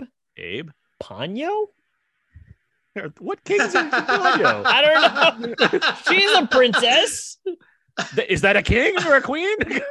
She's got to have parents. Gotta have parents. Actually, what's his name? Is Liam Neeson Liam as David Neeson. Bowie God? Is he supposed to be a king or a queen? Maybe he's. It's you not know. Ponyo. What else do we got? You've A convinced world where- me it's Ponyo. A convinced me. world where heroes come in all sizes and adventure is the greatest magic of them all. There's ahead, no Marcus. kings in Honey, I- I I've Shrunk already the used Kids. my I don't guess. know. Jeez. Sizes, you say? All sizes. All different. of All them. different sizes. No, the David Bowie guy is he's like a wizard scientist. That's his thing. What you got, Marcus? Ponyo rocks. Okay, the answer is Willow. does. Willow is the answer. Oh, Mad Okay. Bodigan. Mad Bod again. That witch. I mean, like PG-13 movies used to be pretty scary. Willow sounds like it's PG. That's a PG. Oh, it's PG. Wow. Oh wow. It's yeah. It's, Yeah. There was a PG-13 too, but it's like no, it's PG. Yeah. Willow sounds like he could like start off a heavy metal like hair band song. Mad Bod again. I can. Are see you it. ready? Mad Bod again. Yeah, Kevin Pollak's playing drums. Exactly. He's in the new one. He's in the series. Is he really? Yeah, he's back. I saw he's in the trailer for it. I was Okay. like, oh, cool. They got Kevin Pollak back. Hard get. Okay, next. Yeah. What's he doing? Podcasting? You're going so slow on these games. Okay. The greatest adventure of all is finding our place in the circle of life. Marcus. Marcus, The Lion King. good job. That'd be hilarious if it wasn't. I was waiting for the shoe. The to Lion drop. King 2. No, I'm just kidding. You guys are tied 2-2. Oh wow. Okay. All right. Serious game now. One behind me. Uh-oh. Okay, here's the next one. No hammer, no problem. What? No hammer, no problem. I mean, I'm thinking of the MCU, but are they clever enough to do that kind of tagline? I guess they Occam's are. razor. Abe? Abe, Thor Ragnarok? that is correct. Yes. Really? Oh, Yeah, he loses his hammer. Spoiler alert. yeah. There's no problem. Yeah. Okay, this tagline sucks, but I'm still gonna do it because the other Okay. one didn't have a tagline. Find your strength, face your fears. That does suck. Is there Yeah, it another does one? suck. There's not, unfortunately. Okay, so we have to go with find this your is- fate. This is a. I'm gonna say this. This is a highly anticipated. This was a highly anticipated animated sequel. sequel. Find your Uh-oh. strengths and what? Face your fears. Man. Find your Um, strengths, face your fears, highly anticipated sequel. Was the King of Scotland a sequel? Animated sequel. The King of Animated the last sequel. King. Last King of Scotland? Abe, Abe. The Page Master Part 2. Okay, so this is a real movie. Oh, okay. Not just ones that I make up in my head. A highly anticipated animated sequel. That has a king or a queen in it. Yeah. It is also a musical. Okay. Can I hear the tagline one more time? I don't think it will help. Find your strength, face your fears. Got it. Okay. Will there be a third one? I don't know. What a tease. What? Find your strengths, face your fears, highly anticipated second Animated sequel. animated musical sequel. It made ducats of money. Oh my gosh. Like they just handed over money. Like look at all this money we have. Abe? Abe, I mean, I guess Marcus already didn't go, but Romeo and Juliet too? it made ducats of money. Okay, I don't know. And it was highly anticipated. Not, I guess we made another one of these. I know. Sonic man. 2. James McAvoy is proud of that movie. Musical. Musical. From a major studio that makes animated musicals. Animated musicals. So What would that Mermaid studio 2. be? I mean, it's got to be Disney. What kinds of animated movies do they tend to make? Monsters Inc. Monsters University. I know, that's what I was thinking. I was like, What are they- Monsters, what- but there's Well, no that's a- kings and queens. That's a prequel. Yeah, Oh, but that you is a know, prequel. What kinds of movies does this Uh-huh. animated studio tend to make? That when it comes to musicals, I mean, animal musicals. what do you- kind of characters are in these movies? You know, like mice and dogs that drive cars. Geez, this is gonna take 10 hours. Frozen 2 is the answer. I mean, nobody Oh. likes nobody. cares. Princesses. I was going for princesses. They make princess Got it. movies. Okay, all right, Yeah. That's a stretch. Two more. all right. Let's go. The party that God. started a revolution. Ooh, The Huh. party that started a revolution. There's a second tagline. uh huh. Okay. Let them eat cake. Let the meek cake. Jesus. Let them eat cake. Okay, because no, the audio like glitched for a moment. The audio glitched for a moment, and I was like, "What a clever, quote unquote, clever tagline!" Like the meek, let the meek cake, and I was like, "All right, that's I like this new party games where I have just disdain. So I try to like get through these with you guys.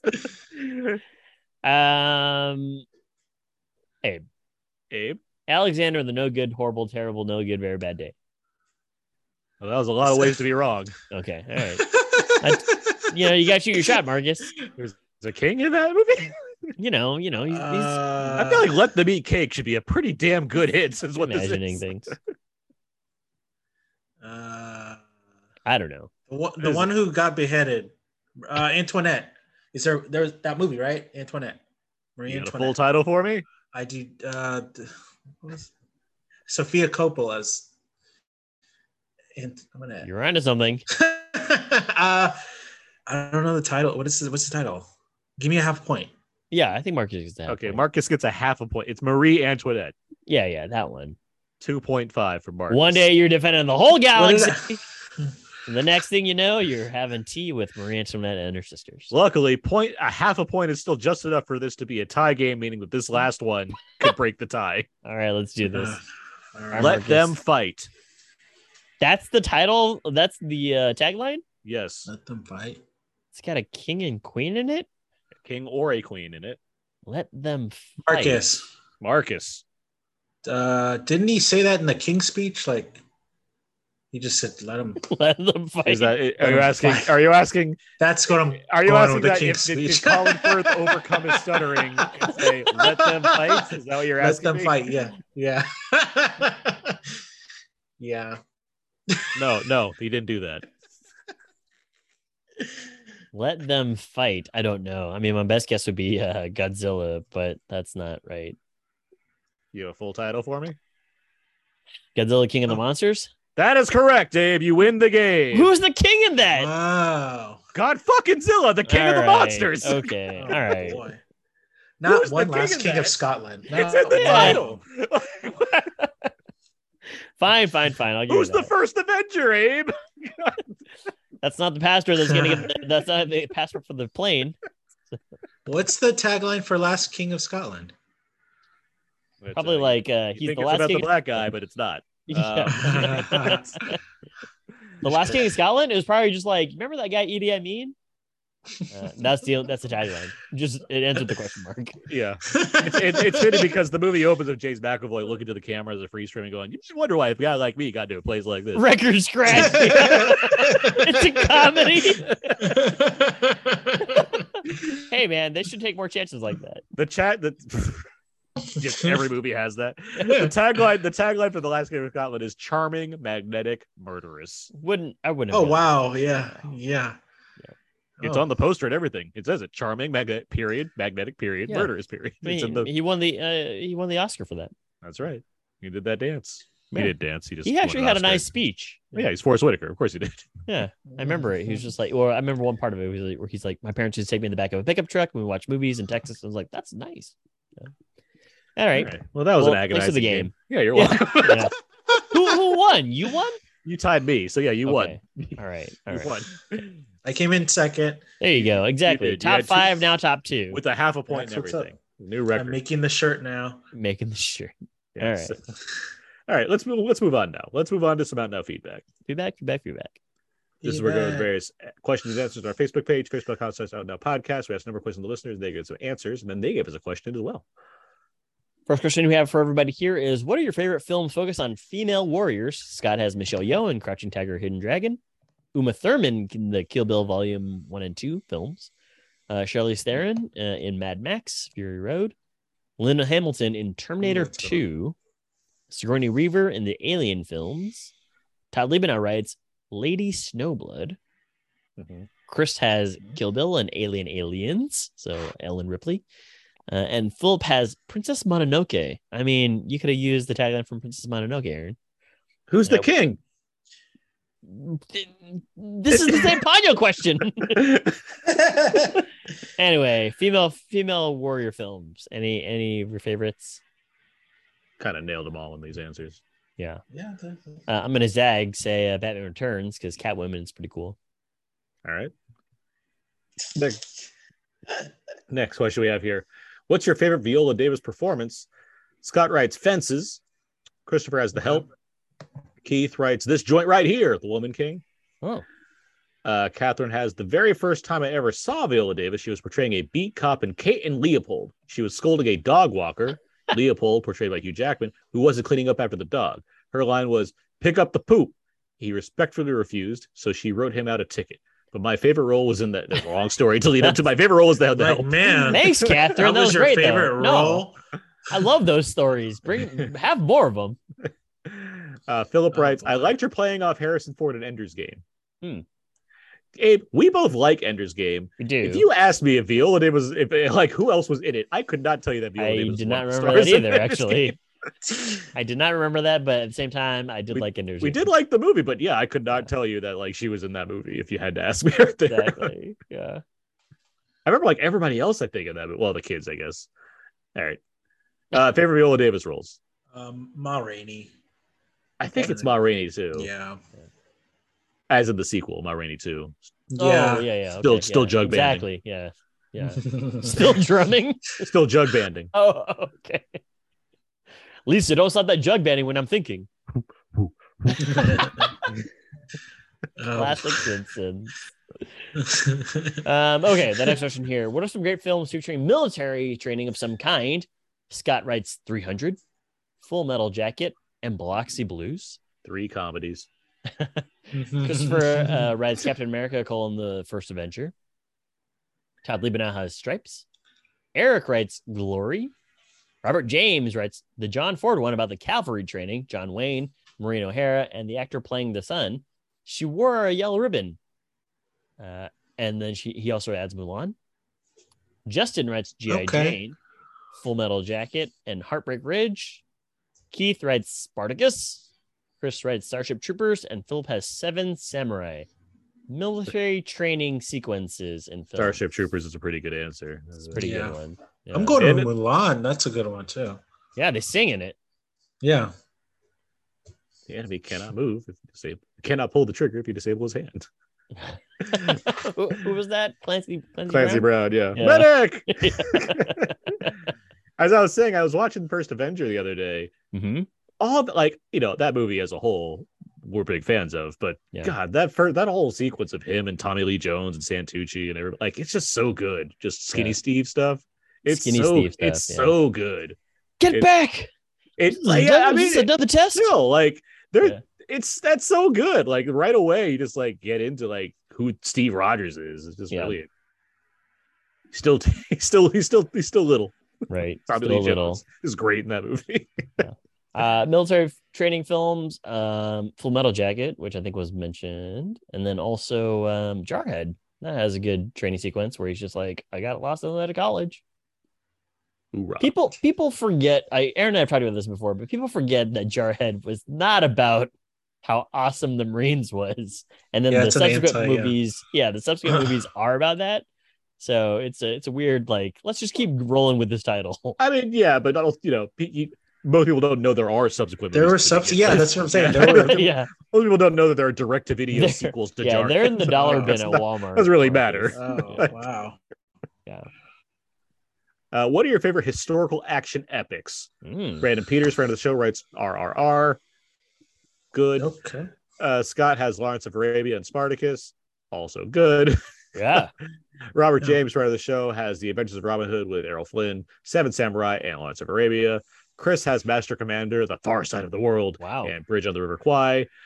Philip writes The Last of the Mohicans. These are all really good picks. These all rock. These are like all movies that you're just like, these are films that I would show in like, a class of some kind. Yeah. I'll just add Ridley Scott's Kingdom of Heaven because the rules. Oh, director's cut. Yeah, good. Yeah. Favorite historical action epics? Indiana Jones and the Raiders of the Lost Ark. It's got some truth to it, right? like none of that counts. But that totally you're telling me that you weren't enthralled when he's telling him about the stories of the staff head. I mean, it's not history. It's not an epic. I mean, if you're going with that, if you're going with that, I'm going with Jaws. There you go. Yeah. There we go. All right. Yeah, I love when we zag on questions. It's a good way listeners with answers. they gave us the good answers. The next question here: what are some great older and newer films that portray female empowerment? Catherine writes The Help. Keith writes A League of Their Own. Jeff has Sucker Punch and Aliens, and Adam Gentry writes Blue from the Three Colors trilogy. I should have said Bleu. French style. Shut up. RIP to Jean-Luc Godard, by the way. Yes, thank you. That, well timed. I just thought of French people. And I also remember Adam loves French New Wave films. So in any case, female empowerment films.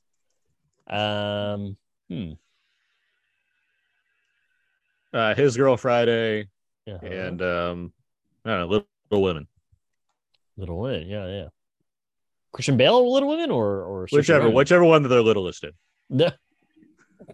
I'm going by the size. Got it. Yeah. I think Katharine Hepburn is pretty small, so maybe that one.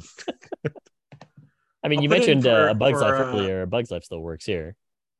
I'll put it for Hidden Figures. Hidden Figures. Right. There you go. Yeah.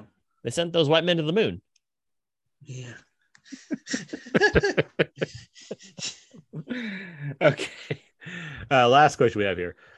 Leaders always have great support. Who are some great second in command characters when it comes to films depicting armies or armed forces of some kind? Keith Wright Sheila Ateen was incredible as the stoic spear-wielding second-in-command Amenza in The Woman King. Philip has Sam Elliott in We Were Soldiers. Oh, yeah, Sam Elliott and a lot of great things. There were some great second-in-command characters. James Kirk in 2009 Star Trek, because that captain was like, "You're in charge now, Mr. Kirk," and he's like, "All right," and then he's got to ram that ship into that giant Romulan warship. So there you go. Okay. Great opening sequence in 2009 Star Trek. With Thor. Yeah, with Thor, skinny Thor. Yeah, it's really skinny Thor. Yeah. What was I just gonna say? Until I got distracted by whatever that was. Sam Neill in The Hunt for Red October. No. That's too good. Because he dies and Sean Connery's hands it all sad. It's like, oh no, look at him. It's sad. Spoiler alert. The chef did it. But he gets reborn in space and then he gouges his eyes out. That's exactly what happened. Yeah. It's the Sam Neill trajectory. Marcus, if you think of anything, feel free to jump out with it at any point. But we do have a question here for us three on the panel today. It is from Philip. Philip asks us, what's a film you loved as a kid that did not hold up as an adult? Philip, that is an interesting question. Do you guys have a film that you really, really liked that you grew up and you're like, not so good? I have a lot of these. I'm trying to think of one specifically because I was pretty discerning. Like that's why, I'm not sitting. Film critic even at age 5. Well, it's because it's like I'm not sitting here trying to convince you that like, you know me, Abe. I'm not big on some of these movies that you love. I know that you're not. Hey man, I recognize that Best of the Best is not a great film, Aaron, but it's fine. In terms of like that question specifically, where I was like, hey, this is a really good movie, and then you watch it as you're older, or even a few years later, and you're like, this is not very good, is RoboCop 2. And I remember watching that as a kid because we had it on Laserdisc. Dark movie. But we had it on Laserdisc, and I was like, "This is cool." Kane becomes a machine too, and then later you're like, "This makes no sense." Like this, they basically Chev Chelios it, where they take his. No, it's actually not Chev Chelios. Is that his name from the from Crank? Yeah, from Crank. It is, right? Yeah, Chev Chelios is one of the greatest movie names of all time. Exactly. Yeah, but they basically Chev Chelios it, in that they take the brain of a guy and then they implant it into a machine. They do. And that's what happens in Crank 2, I think. There's just like the bad guy's just like his brain is in saline. There's a head in a jar. Yeah. They pull a head in a jar move. Yeah. This doesn't make any sense. So RoboCop 2 is not very good. And I've never seen RoboCop 3. Don't worry about that. Okay. There's a RoboCop 3? Yeah, yes. He's got a flight pack. Yeah, and Whoopi Goldberg's in it. What? Oh, wow. Yeah. And it's a new guy. Yeah, it's not Peter Weller anymore. Yeah, it's Dennis Leary's brother from Rescue Me. Are you serious? Yes. Okay. I can't think of one that I like. I just like watch now and I'm like, oh, this is bad. Why did I ever like this? Mainly because there's like the only movies I like that are movies that I've deliberately not watched because I know they'll just not be good anymore. Yeah. So like I know this ahead of time. I mean, so you watched Hook once and you're just like, I'm never going to watch this again. No, Hook was always bad. And that's what I'm saying though. It's like you saw it and you're like, I recognize it's flawed. Bad? Hook has always been bad. It's a terrible movie. I need to rewatch it. It's easily one of Spielberg's worst. I remember really liking that. Maybe that's just lots of kids like saying that. Yeah, I was like, maybe that's the answer to this question, Marcus. Lots of kids like saying that all 2.5 hours of Hook are good. And, how dare Smee and they had put earwax on his beard. Yes, I agree with you. Bob Hoskins and Dustin Hoffman are very fun in the portion of the movie that they're in of the 2.5 hour Peter Pan movie. that is not fun to watch. It's like it features a young Gwyneth Paltrow. Jumanji, not good. Jumanji? Yeah, it's bad. Jumanji's I can agree with you. Bad. It's a bad movie.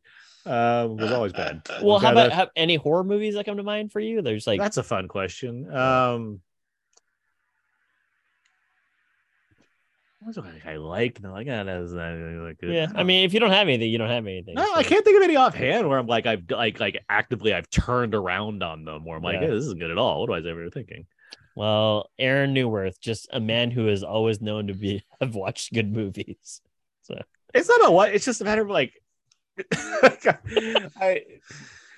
you get your impression that first time, and I'm just trying to think of one where it's like, is it changed at all? That's fair. Yeah. Well, if it ever comes up, Because if I watch like Three Ninjas now, like I'll probably be like, that's not very good. Like, but I don't need to watch it to know that's probably going to be the case. Sure. Yeah. Even though I can remember a lot of it really well. I mean, I don't really watch it again because I just like this is not a good movie. But I agree. I can see what you're saying there. What were you gonna say, Marcus? I mean, I said fun fact. I was a big Mary Kate and Ashley fan. There you go. So those are terrible movies. And those I'm movies, assuming. those movies have aged beautifully. I'm assuming they're It bad. takes two Are they is fun. movies? It takes two of them.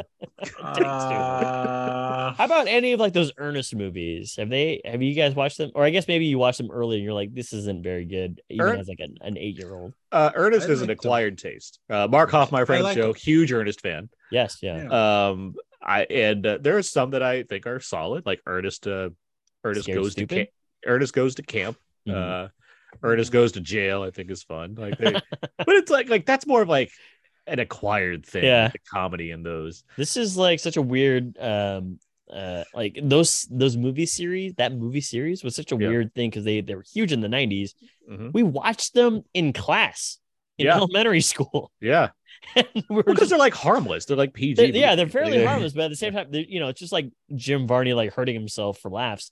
But it's just like and going oh Yeah. But I can't believe that we watched them as like a school They're thing. educational. Yeah.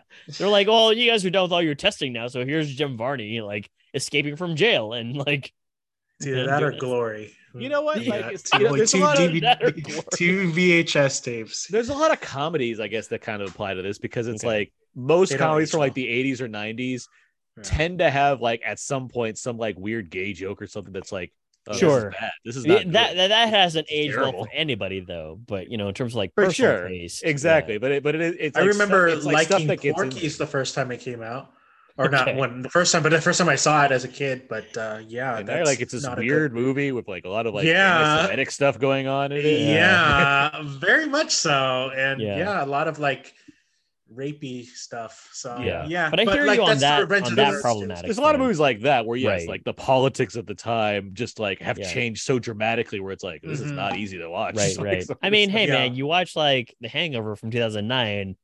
Bradley Cooper drops a huge F-bomb, just like, and that wasn't that long ago. So yeah, I hear what you're saying Yeah. from like movies from like 30 years ago. even then 40 it years extends ago. to like the character in some degree from that. Like you're not supposed Yeah.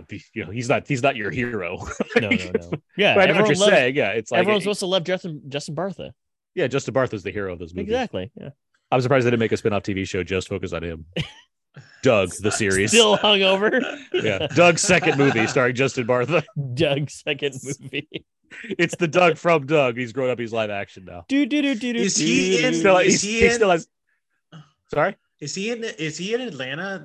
The season that I saw. The Yes, third, he is. third season. Yeah, He he's in is. Doug? That's right. I was like, Oh. where have I Abe, seen this guy? Anyway, never mind. Well, the National Treasure spoiler. movies is like the big thing. Yeah, he's done. He's Okay. been around. Yeah, Abe, but- you're gonna get to a great episode of Atlanta featuring Justin Bartha. That's Well, at wonderful. first I It think is you guys my talking about favorite Doug one. the cartoon, and I was like, Doug the cartoon is in Atlanta. This is a great crossover. I think from now on we should just assume that Justin Bartha is a grown-up version of Doug. At home he has pork chop. no. Yes, no, that's what it is now. We can, that cartoon Doug is too wholesome. People grow up, Abe. I guess. Get your head out of the sand.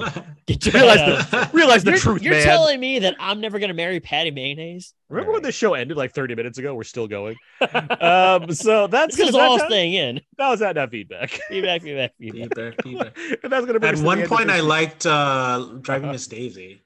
Yeah, And now you're like, no thanks. I don't like it at all. I did There see you it, and go. I have like disdain for it now. Like, yeah. So anyway, we can move on. That movie when I get You don't want to get too deep in my disdain for Driving Miss Daisy. It wasn't your cup of tea. I get it. Yeah, it's, And that's going to do it for this week's episode of Out Now at the Rated 8. You can find more of my work at personal at thecodeofzeke.com. Everything I do ends up over there. I also write for Legal Entertainment for movie reviews and Why So Blue for Blue Rank Criterion reviews. I'm also on Twitter at Aaron's PS4. Abe? You can find more fun stuff over my Instagram, abe.mua, and twitter.com/walrusmoose. Hashtag go King go, go women King go. Marcus Robinson. As I swallow this water, where can you find more of your work? Moviesmarcus.com, moviesmarcus on Twitter, and at moviesmarcus1 on Instagram. Movies Marcus 1? Okay, got it. Yeah, and you can find me in line waiting to give my condolences to the Queen. Oh, you're in the UK right now. Got it. I'm actually in line right now. Yeah, I think they call it 30, a queue. 30 hours. Yes, there we go. Yes. Try to be smart right now. I think they call it a queue. I took a lift to get over on the right floor here. Lift in the lorry.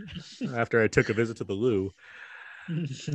So you can find all the other episodes about Now the Other Day on iTunes, Audioboom, Spotify, and Stitcher. SoundCloud, Podomatic, and HHWLOD. Feel free to email us at outnowpodcast@gmail.com. Or right on Facebook wall, facebook.com/outnowpodcast, or tweet us at twitter.com/outnow_podcast. And find us on Instagram, instagram.com/outnow_podcast as well. And of course, feel free to leave those iTunes reviews ratings that help us out in the old iTunes charts. Yeah. Marcus Robinson, thank you very much for joining us this evening. Thank you, Marcus. Thank you for having me. I That will is gonna wait my do- next text message. Okay. Well, that's going to do it for this week's episode. Stay tuned for next week where we'll be talking Don't Worry, Darling. And yeah, thanks again for listeners for listening. Thanks, Marcus, for being here. But until next time, so long. And goodbye. My power, don't never take my power. My power, my power. They feel away. Oh wow. They feel away. Oh wow. I was always in the lead. Who you wanna be? I'm who they wanna be. BEAUTYE. Never seen so much rage from a queen. Rage from a queen. Queen so strong, thought she was a machine. Girl of your dreams, Sinclair Regine. Turn to the max, can't forget Maxine.